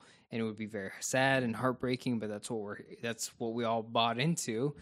It would be cool to see that, and I would love to see more of Dorothy's character. And she does such a fantastic job in this episode. Like, you just fall in love with the character because the character's just so pure and yeah, right, like bashful and like timid, and like you want to protect this girl with your life. You're like, no one's gonna no one's gonna give this girl a hard time because I'm gonna fight anyone. I like that you brought up the pure thing, because then it just makes me want to see like Dorothy and Joshua Clay, like those two characters that like were fit. That's like, yo, you great, awesome, that's cool as hell. And then like this universe's Joshua Clay, if she were to go to like the old, Doom Patrol mental institution, and like seeing that newer like Dorothy, seeing Dorothy talk with Joshua, who has seen like the past Doom Patrol and seen what horrors Niles Calder can do, and him being like the outside observer kind of thing, that was always like such a good fit for me. Yeah, absolutely. And then like you see her like whenever she's at the Dytel Carnival, man, dude, you got a fucking county fair named after you. I hope you kept that poster. If Yeah. you didn't, send Eric me one. Ditel, if you are listening, I hope you kept that fucking poster. Seriously, you got a have fucking something. county fair named after you, dude. Hell yeah. I'm glad as soon as I read that, I just kind of laughed and was like, oh, Ditel. That's funny. That's awesome. And congratulations. I mean, you write the show, you might as well get something named after you. I was like looking around at other things too, just kind of being like, I wonder like what else is named after different writers and stuff. But like when Dorothy's in the grocery store, she's, the pure thing comes to mind because she's like, whenever she's like timid when she's shy, and she does a great job doing that. But then when she's in the grocery store or when she's in the convenience store, she's like, I wonder what I'll get. And like, there's like, she, with all the makeup and the prosthetics and all that, she still has like the ability to smirk and to like have these like verbal motifs, like the character can still perform with body language. She still looks like a gleaming child going into a candy store. It's like, that's great. Also, let alone the fact that like she said it herself when they were on the Ferris wheel, like this was Dorothy's day out in the world, and Niles gave her money to go into the grocery store or convenience store alone to be like, I just want dark chocolate. You get whatever you want. Like, you have a ball. It feels so good without thinking about the bad stuff with Niles, without thinking the assholeness of him. But living in the moment that Dorothy's living in, it's just great. I mean, just like having Dorothy in that moment before shit hits the fan, I guess, it was just good to see, Yeah, absolutely. And I think definitely something I wanted to talk about before we get into something very serious and that I really think is important to talk about. I'll start it off. Let's just get this out of the way because it's a very funny moment, very ridiculous moment. Is Niles Calder calling Willoughby Kipling with the Reese's Cup? I think this is probably the most memorable part of the show I have, because of how outlandish it is. And I was just like, y'all are having too much fun with this. This idea, y'all can just do whatever you want for the magic to do what it needs to do. And this Reese's Cup as telephones, like, you guys are having way too much fun with this. Like, someone had to be like with Reese's Cups and being like, you use it as a receiver. And like the fact that it's a receiver and the earpiece, like the two-part. Like, yeah. That's fucking great already just in its own self. Which I was like thinking, I was doing, I don't know what the hell I was doing. I was pantomiming something, and I did a phone, and I went to like, thumb and pinky type thing, which made me think of like a stupid fucking TikTok video where I saw like kids doing the flat hand as if, smartphone type thing. But that's not going away. What you're doing is... I've never thought of that. I saw a fucking TikTok where it's a dad. He was like, how would you hold a phone? And the kid was like, just like flat hand, just like, square. Knife hand up to your ear. Anyway, but the fact that it was the two Reese's Cups as the receiver and the earpiece was great. And then like when the phone started going off in Niles' pocket, I like had that split second thought of, this dude has a cell phone? Like, Rita had one. She had a flip phone. Which is a great fucking detail. It's cool just seeing things just perpetually stuck in a point of time where there is no need to add in future technology or anything of the such pertaining to the real world. I fucking love that. I heard the phone ringing and I went, okay, what is it? What is the Oh, object? really? I just immediately went to like, he's got a cell phone. And then like him pulling it out and was like, wait, what? I knew it was going to be a weird object. Yeah. It was like, okay. There was a reason why you didn't want to show Dorothy that the phone was fucking Reese's Cups or chocolate ringing, chocolate peanut butter cups. Sorry for branding. Yeah, chocolate peanut butter cups. And I knew it was so fun. Yeah, I knew it was going to be some sort of object, and I was like, all right, let's see it, because I know it's not a phone. I know you're not pulling out a regular cell phone. It is some weird object. I just wasn't expecting the Reese's Cups. The chocolate butter peanut peanut butter cups. And then once I saw it, I was like, this makes too much sense. This is one of those things where when I saw him using it with the speaker and the receiver, I was like, this makes too much sense. This looks like an actual telephone. And Willoughby had the same fucking unit. Like, yeah. you got a pair. They got Timothy Dalton and Mark Shepard to talk into chocolate peanut butter cups. Like, they're like, you guys. The writer James Bond. This man is James Bond. Y'all got this man fantastic. talking into candy bars. It's so good. I do, which brings me again with the Willoughby Kipling edition. Fucking love Mark Shepard's Willoughby Kipling, like, but so much so. Oh my god! Which makes me think, like, I'm so glad that he exists, and it's not John Constantine, because that's like shrinking the universe, in my opinion. You know, with an entire universe, and the main plot is the Skywalker family, get the fuck out of here. That's an entire universe. You don't need, exactly. Yes, it started out as like a rights issue and like not being able to secure that character in the book and everything, but fuck that. Just have another drunk wizard. Absolutely. Willoughby Kipling, you're on the pedestal. Hell yeah. Yeah. Seeing the Knights Templar, fantastic. And the whole Bunburying thing, which is an incredible, like, tie-in from my perspective, an incredible tie-in to the Dorothy storyline because of what Bunbury in literature is. From, what is that, Oscar Wilde? Yeah. The Importance of Being Earnest. Bunbury was just a way of getting out of things. It was an imaginary being that was like, I can't go do that. I gotta go do the Bunbury. I gotta go be with Bunbury. It's like, well, that's not a real thing. That's an imaginary plot device that was invented in the literature to have a character not go to one place and go do something else to further the plot, which is fantastic, you know?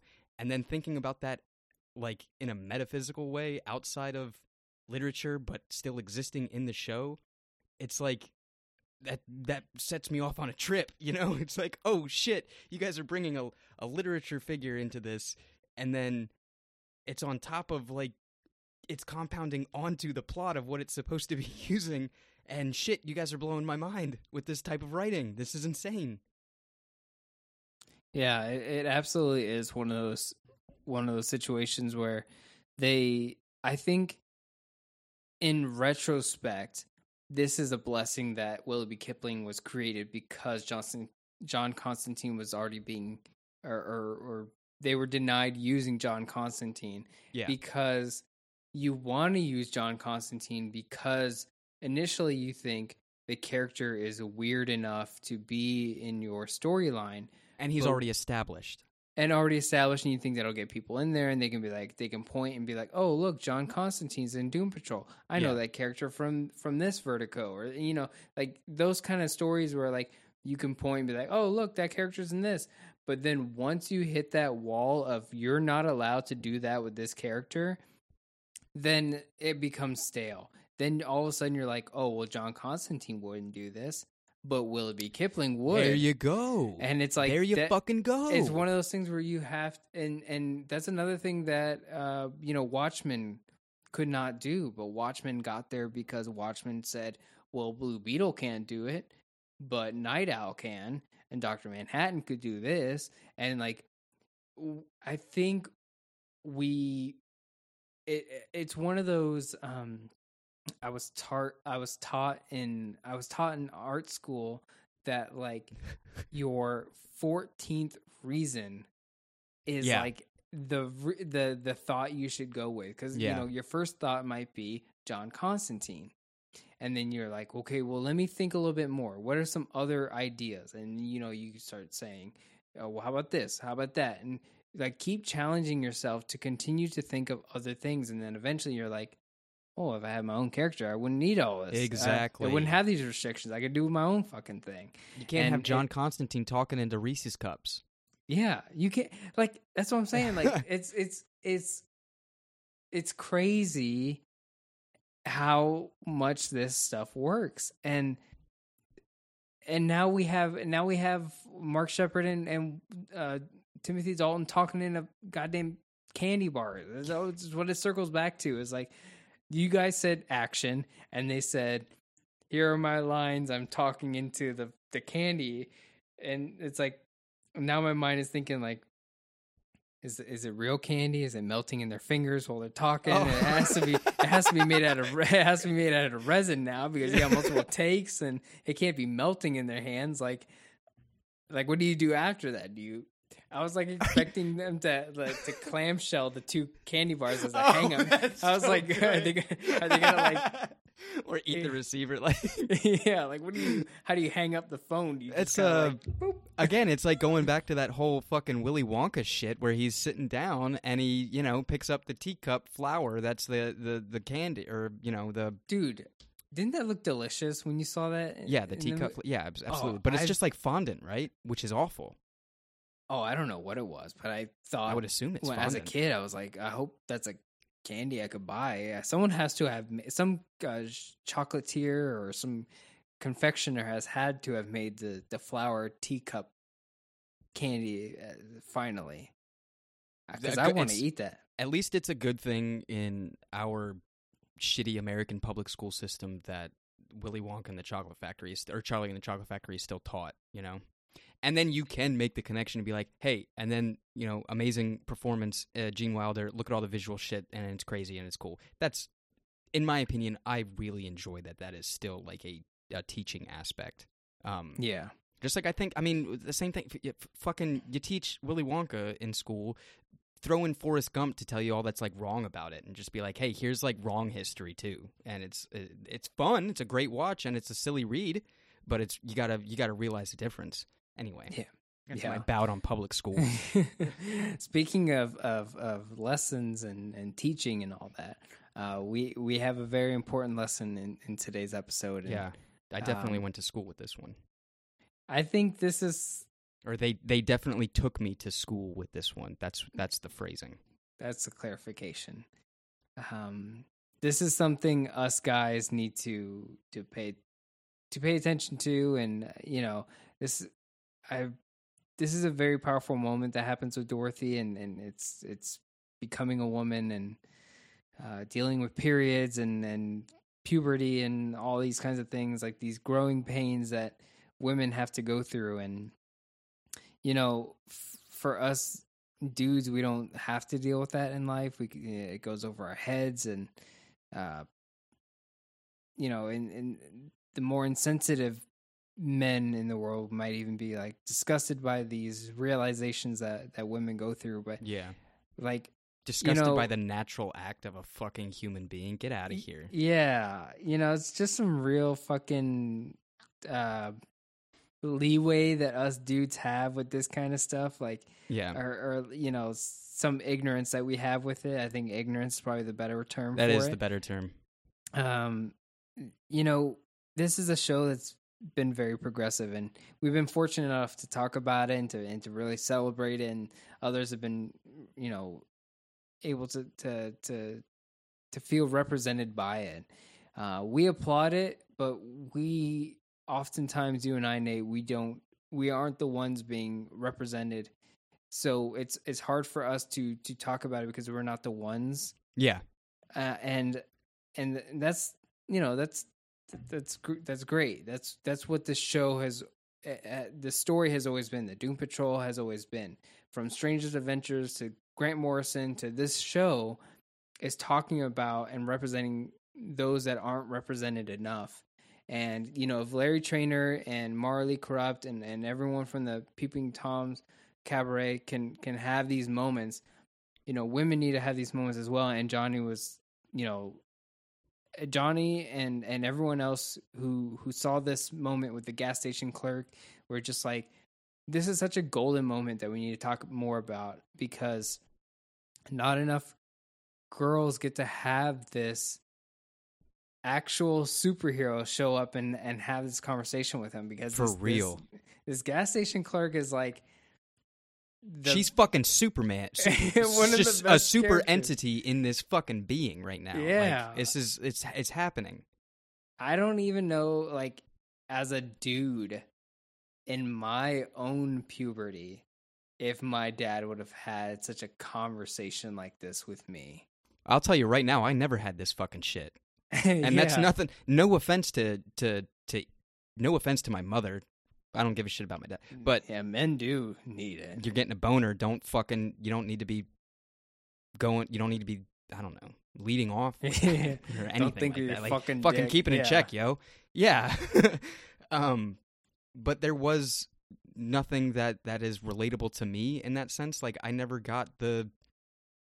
I don't even no, and it's nothing bad on any parenting or any side of in anything. It's just like people need to learn. People need to be able to talk openly about these things and with such ease, which is what we saw in this episode. Like it was talking about Dorothy having her period and everything was so open and accepting. Was just like.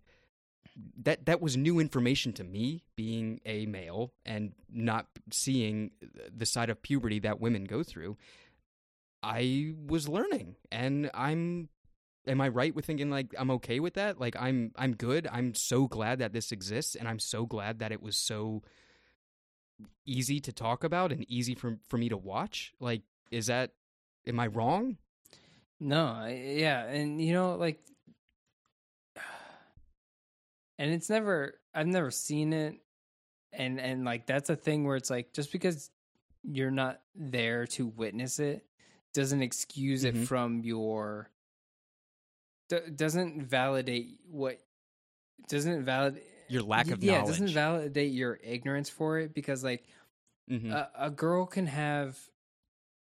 will have her periods, and there's a chance that there are people out there who might shame you for it, and just because I never saw someone being shamed for their period doesn't mean that it happens, and people do that, and like women, that's something girls growing up have to face with, is that they feel a stigma for something that their body does naturally, and we might get made fun of for our voice cracking and stuff like that, but like a girl getting her period for the first time, it fucking sucks. Like, I would imagine. Like, you have no idea that it's coming, and like no one, people always. My idea is that people tell you about it after it's happened. They're like, oh, you got your first period. Now it's like now we're gonna have to talk about it. Like, motherfucker, like I'm finding out about it like right the fuck now. Like, what do you fucking mean? Yeah. Why can't we have this conversation a little bit earlier? Maybe a heads up, bro. Like, but no, people are gonna fucking shame you about it. And this episode fucking talks about it. And if we, this fucking thing I keep going on about these comic books teaching people, like, because kids read comic books, is like, if a kid watches Doom Patrol, even though there's a fuck ton of fucks in it, like, maybe this whole period thing would relate to them, and there's a show actually fucking talking about it, and it's a superhero show, so it's great to see people giving time to this show to write out talks about periods and like what little girls have to go through when they become women, and like what their dads might think about it and what people might think about it.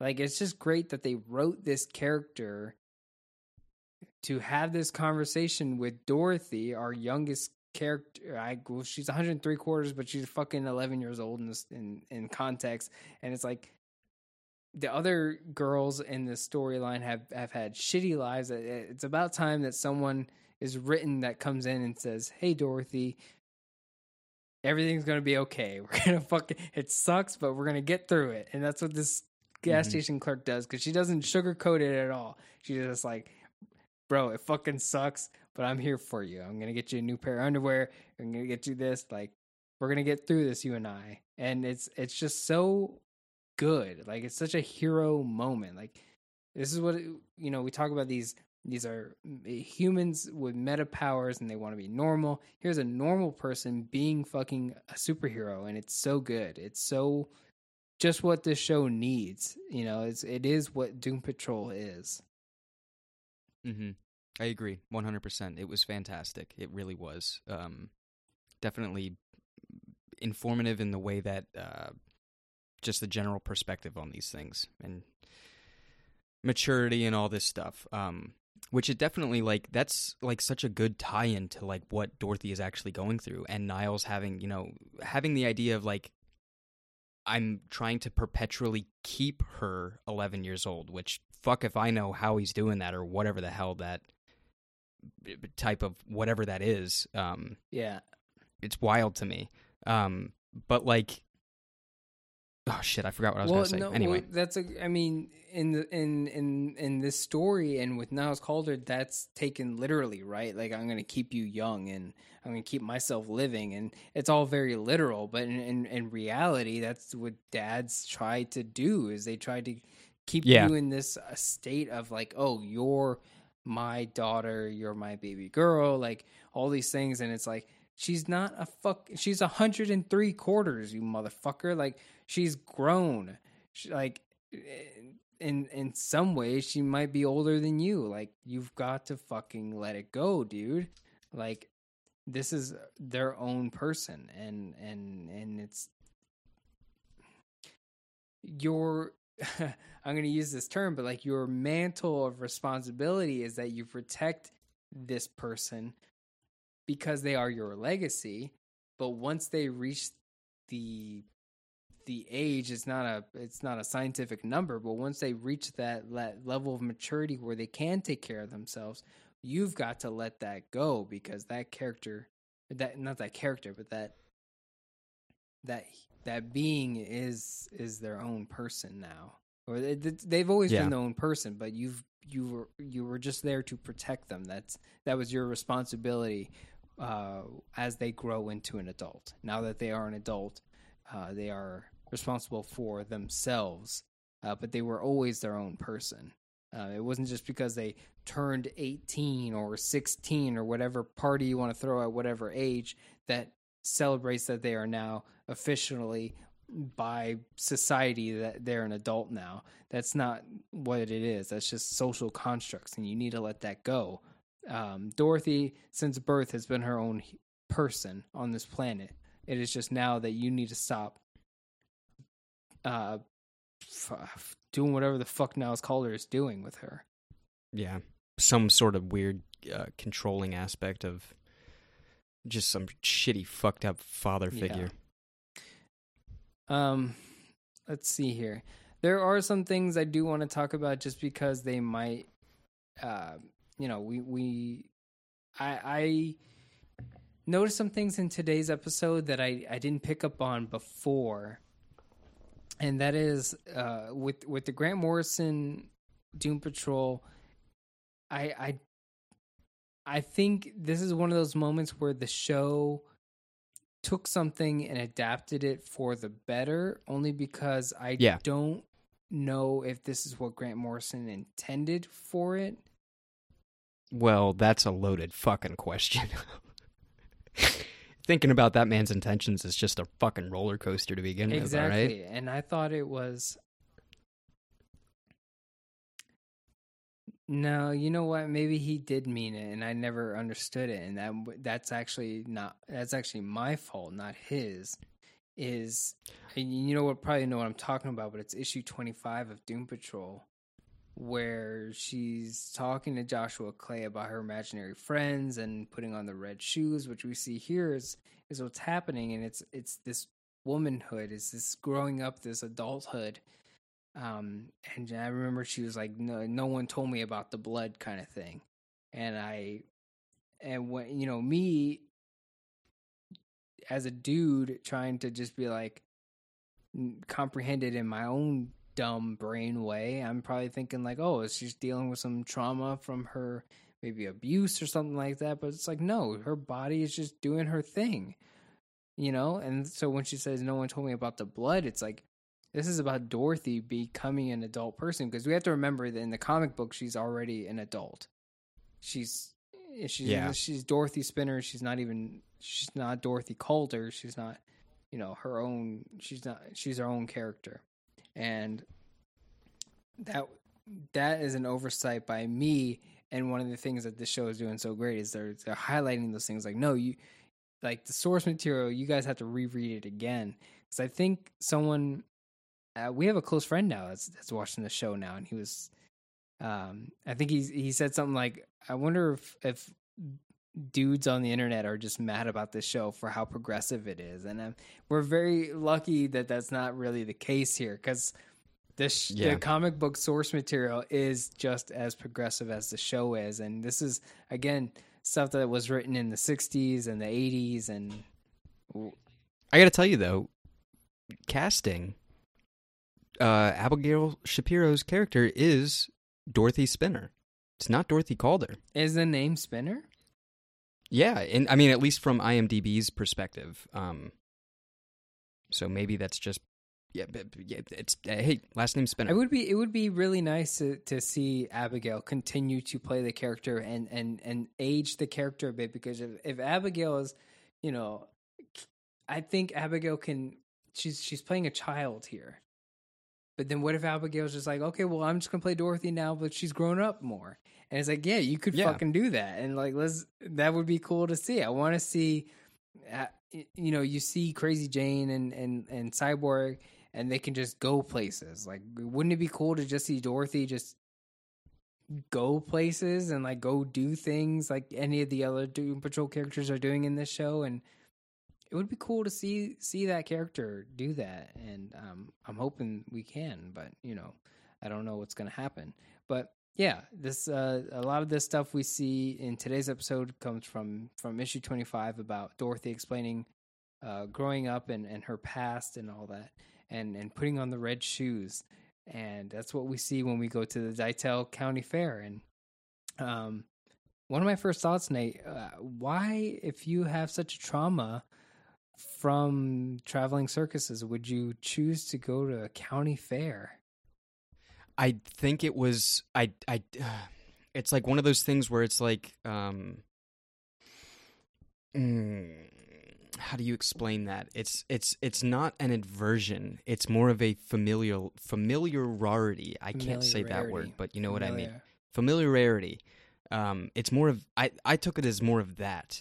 I did not see like a second guessing of fear in either of them, and also it's like a complete circle kind of thing.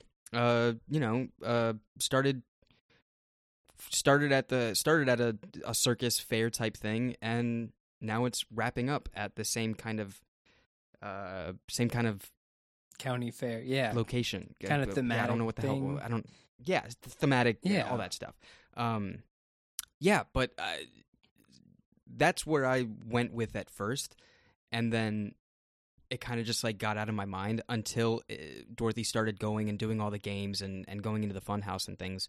But then it was really more of like horror setting in my mind. That was my first thought about the fun house. I was like, how is this fun? I was like, who the fuck goes through this stuff?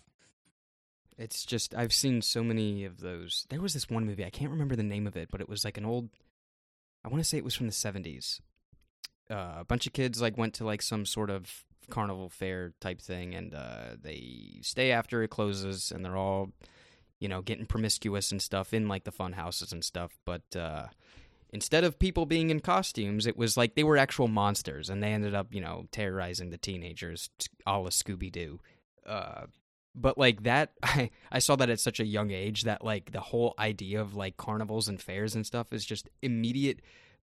That's a horror setting to me. Like it just is. It always is. I don't know if there's ever a thing in my life where I'm going to be like, this is great. This is fun. I'm going to go through this house of mirrors and not be taken for a ride. Yeah. I'm always like, I feel like I grew up knowing that fun houses were scary in nature. Like people who are building those are like, I don't know why you put fun house on the name.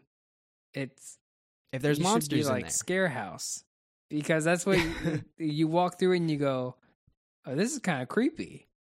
Like I'm going in there because it's creepy. It's like it's like the Halloween Horror Nights effect, where it's like I'm going in there to get spooked, and it's like, why'd they write Fun House on there? Why didn't they write Spook House? Like I don't know. It's just weird to call it like, why don't you go in that fun house, and you go in there and I see Dorothy going down the slide and then the ball pit of eyeballs and I'm just like, this looks like the goddamn castle in Ybor City. Like I don't know what's going on here. It's kind of spooky in here. I'm about it, but kind of false advertising. Anyways, the only other thing I thought was maybe the going to the county fair as like someone who used to be part of a traveling circus, like maybe there's like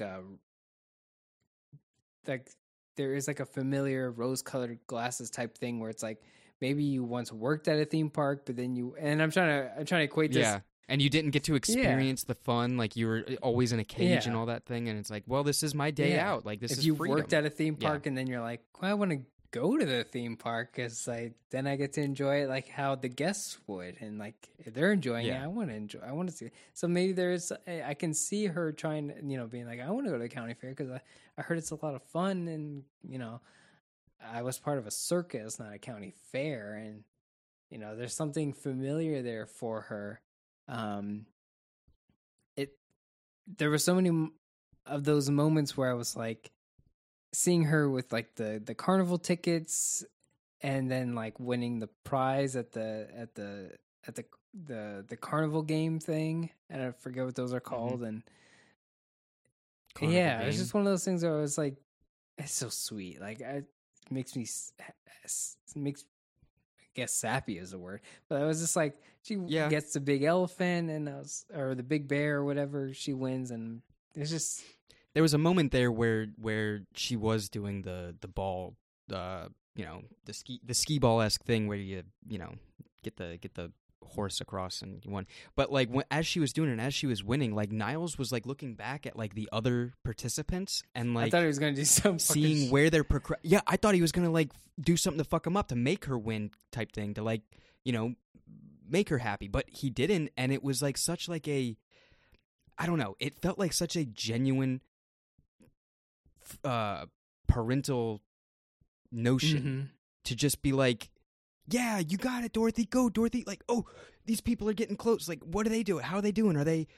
I'm worried about you. I want you to win. So I don't know. It's just like, it looked like a very good parental moment, and I was living in that without having to think of the shitty person that Niles is. Yeah, I was more living in the moment of Dorothy being happy, more so than the notion of Niles giving her one last But Dorothy day, was the only reason I was caring about Niles, because like we're here, we've been here for 20 plus episodes now explaining to people that Niles Calder is a piece of shit and he's a fucking villain of the Doom Patrol. He's really got these fucked up motivations.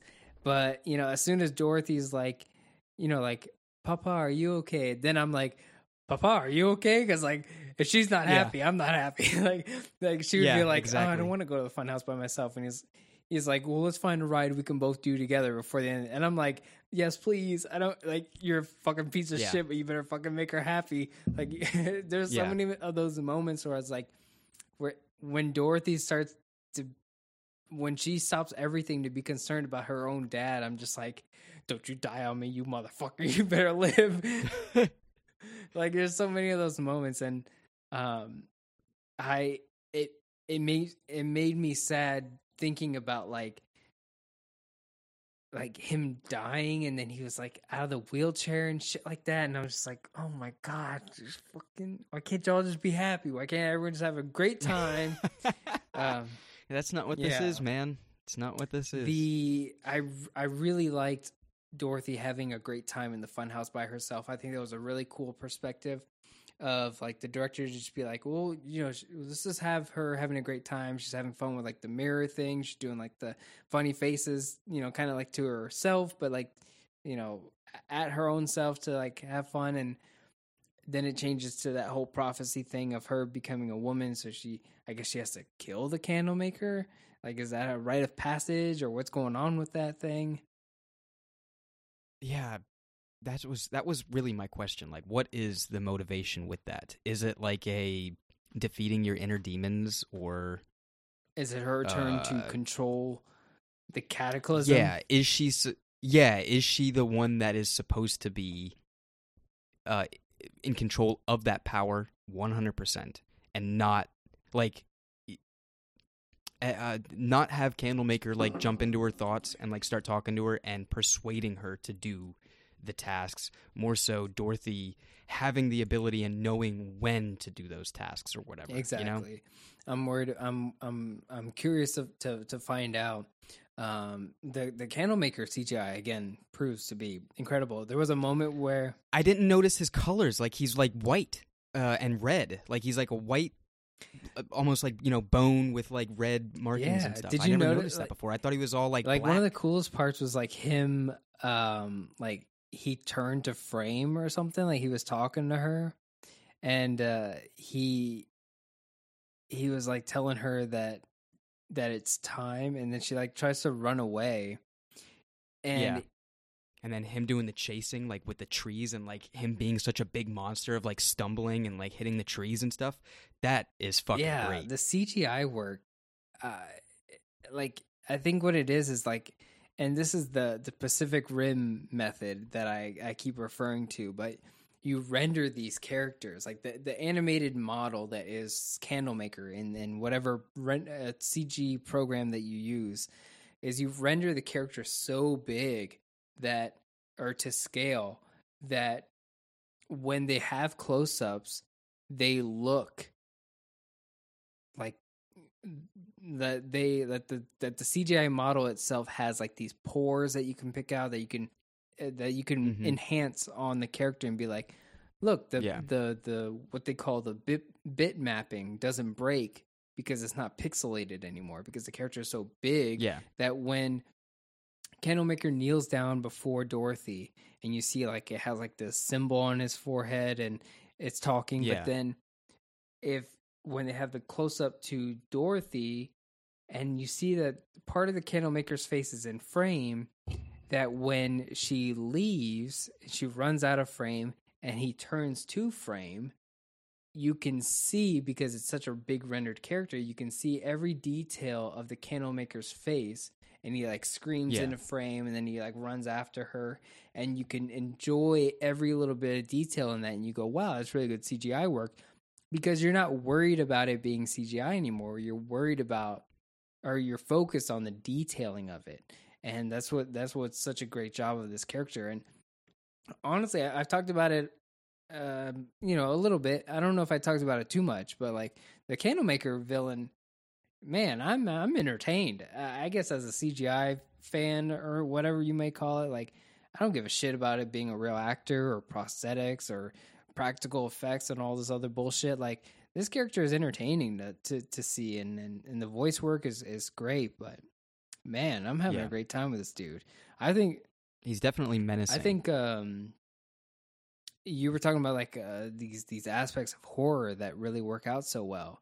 When Mark Sheppard shows up, when Willoughby Kipling shows up at the end of this episode, and he's like saying that, we've got to do this now. Cataclysm is on the horizon here, and you see that wax drip on him. I was like, oh shit, what the fuck just happened? Like I expected the Candlemaker to be right behind him. I was scared. I was like, oh fuck.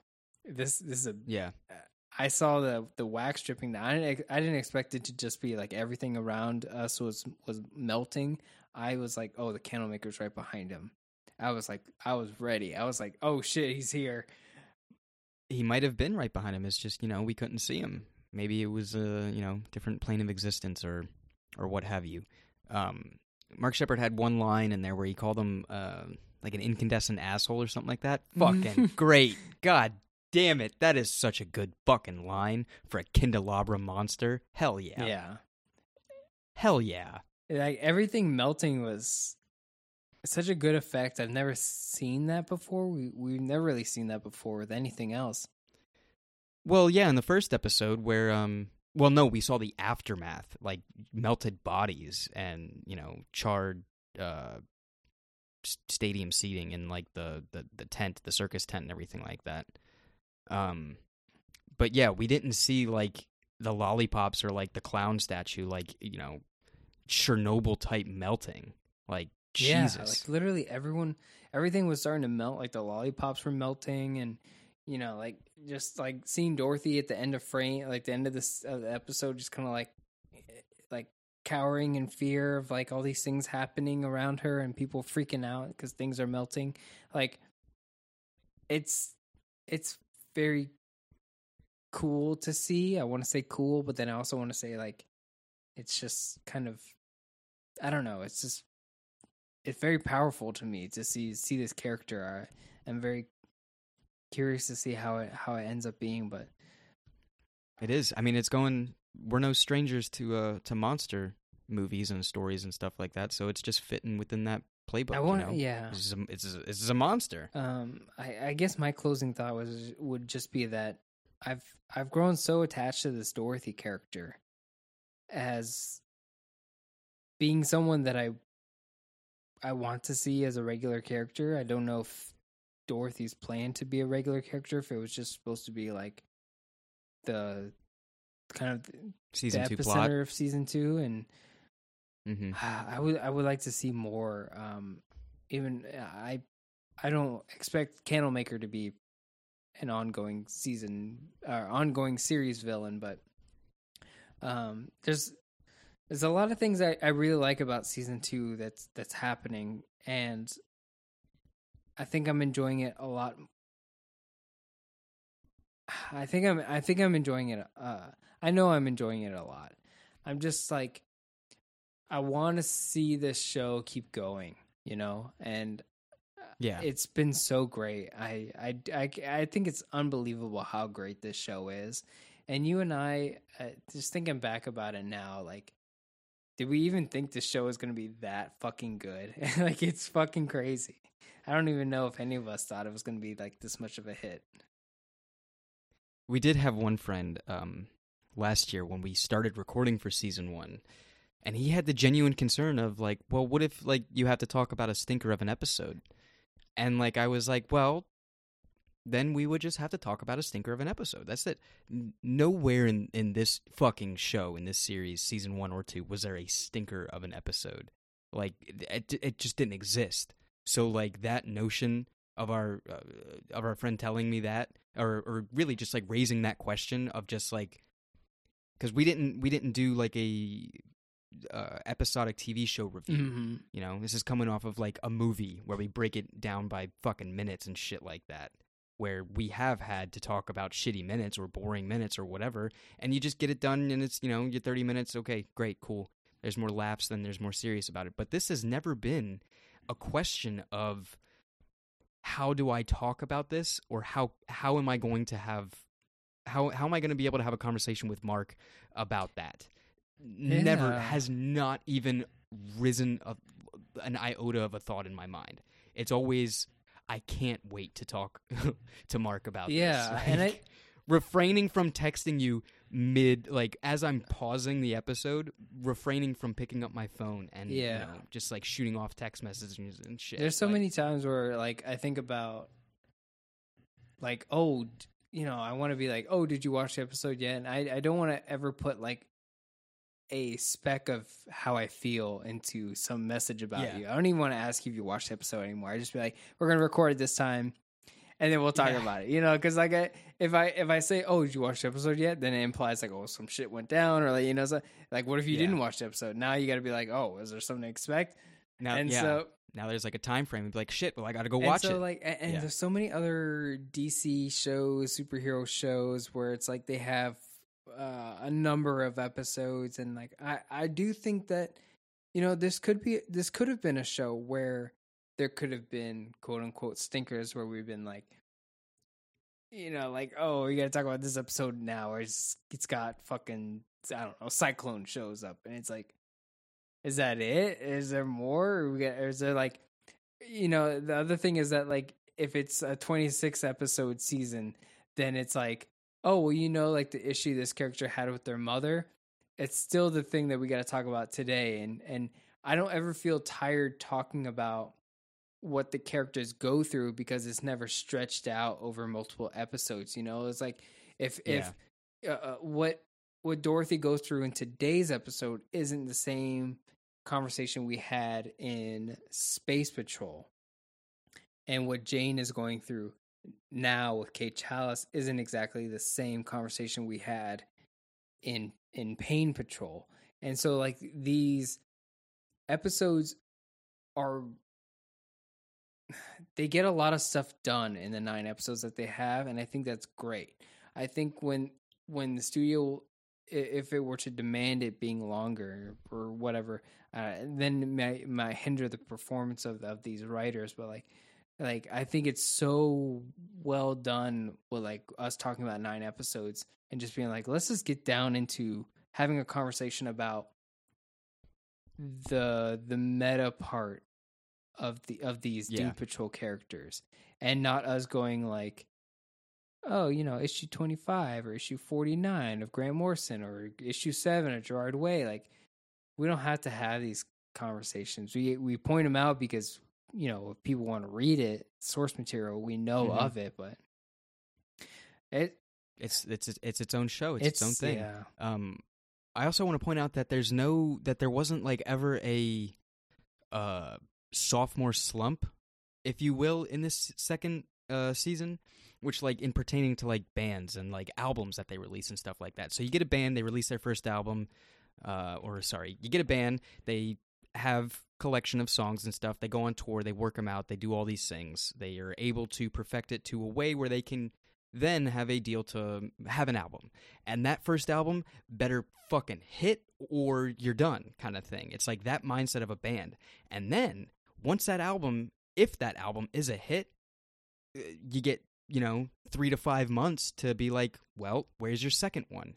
And then like the second album usually becomes like a rush of either we have to write these songs that we are right now recording in the studio today. Let's write 6 songs in one day. And that's like the first half of the album. Or it's songs that didn't quite make the cut to the first album, so it's like maybe B-sides or something like that. Oftentimes with bands, especially big ones that have a wide library, that second one is usually less than some of the other ones. This does not exist. It did not exist, and it can't exist with this show. And I can't explain it. But it didn't, There was no sophomore slump. There was no second season lull. There was just nothing of that sort. Yeah, and I've been on the other side of that sometimes where, and I kind of think about this with this season is, I've never heard of sophomore slump before, so I'm new to that term. And in fact, I've learned kind of the opposite growing up, is that your second year is the most growth that you've had. So maybe in some other sense, like usually your first year at something, and this is normally implied in like when you grow up in high school, like your freshman year, your freshman is like you are awkward. It's all these growing pains and kind of things. And then between your first year and your second year, your sophomore is a completely different person. In your sophomore, junior, senior 3 years, you have a more coherent growth, but there's such a jump between like your freshman of being like in this very awkward hole in your life, and then in your second one you're like, look at all this growth that we've established from that first year of just throwing everything at the wall and seeing what sticks and what didn't work, and a lot didn't work, and then season 2 of your life you're like, okay, well then all this other stuff's gonna be a lot better. And with Doom Patrol, I think season 1 was so good that it doesn't seem like much. It still seems just as great season 2, but I do think that season 2 in some way, like, they perfected it, almost like for the DC fans out there, like you see Tim Burton's Batman, you go, oh, I really like Batman, I really like Tim Burton's 1989 Batman, but like Batman Returns is like, he said that's Batman. I'm gonna take that, I'm gonna fix everything I did wrong, and I'm going to make that movie. Yeah. And that movie's great. You can be however you feel about 1989. Hey, they got the Prince. That's if you love it, you love it. Sure. But Batman Returns, that man he grew. That's Tim fucking Yeah, Burton. he like right, he right said, there. I'm going to take what I did and I'm going to make it better. And so Doom Patrol, I really think Yeah. they're like taking season 1, they said, great, now we're going to make it awesome. And I believe that. I think that. You guys might not agree. You might still be like, oh, season 1 was fantastic. Because obviously we got, season 1's got bangers. And there's no comparison. I'm not trying to make a comparison to season 1 and 2. I'm just saying from the writing aspect and the production value of like season 1, season 2, we grew. There was no regressing. Like nothing went downhill. Like we didn't go backwards or in anything. I think we're growing as a show here. Which is the great thing, and then that's really all I had for this one. We're gonna get into the next one. I think it's called Wax Patrol. So very curious. Yeah. There you go. Again, more horror stuff. House of Wax. You got your Paris Hiltons. You got your good movie. Was that Paris of Hilton? Wax? What am I thinking of? House of 1,000 Corpses. That's one with Chris Hardwick. Chris Hardwick's in a House of 1,000 Corpses. Right? Yeah. House of 1,000 Corpses. Is he? That's the Rob Zombie. That's the devil. I know it's got Devil's fucking Rejects and stuff like that. Yeah, I know everyone else in that movie. I just didn't know Chris Hardwick was in that one. But yeah, right. Chris Hardwick, House of 1,000 Corpses. Chris Hardwick and Brian Posehn. Probably. I haven't seen it. Right? Am I thinking of it? It's. I know that movie exists. I don't know if that's House of 1,000 Corpses. I'm pretty fucking sure that is. Are you typing it in right now? I'm typing in. I know Rainn Wilson's in it. Like, it's the only one I remember. Oh, that's what. Yeah. Maybe I'm confusing. Because he's the only one I remember being like turned into like the mermaid or whatever, and I was like, oh yeah, it's the only part I really remember. I'll find out for you right now. Wax Patrol. Wax Patrol is I'm very curious to find out how what happens, but Chris Hardwick is in House of 1,000 Corpses. Bingo. Fuck that guy. Yeah, if you guys enjoyed everything, you can find us on all social media at Radio Doom Patrol and the Facebook group, the DC Cinematic Minute Listener Society. We could join us to talk about today's episode or any episodes you're catching up on. If you want to support the show, please leave a positive review or check out our merch at tpublic/2oldmedia. And help us support the show. We can help supporting you guys back in return. And with that, DJ, please take it away.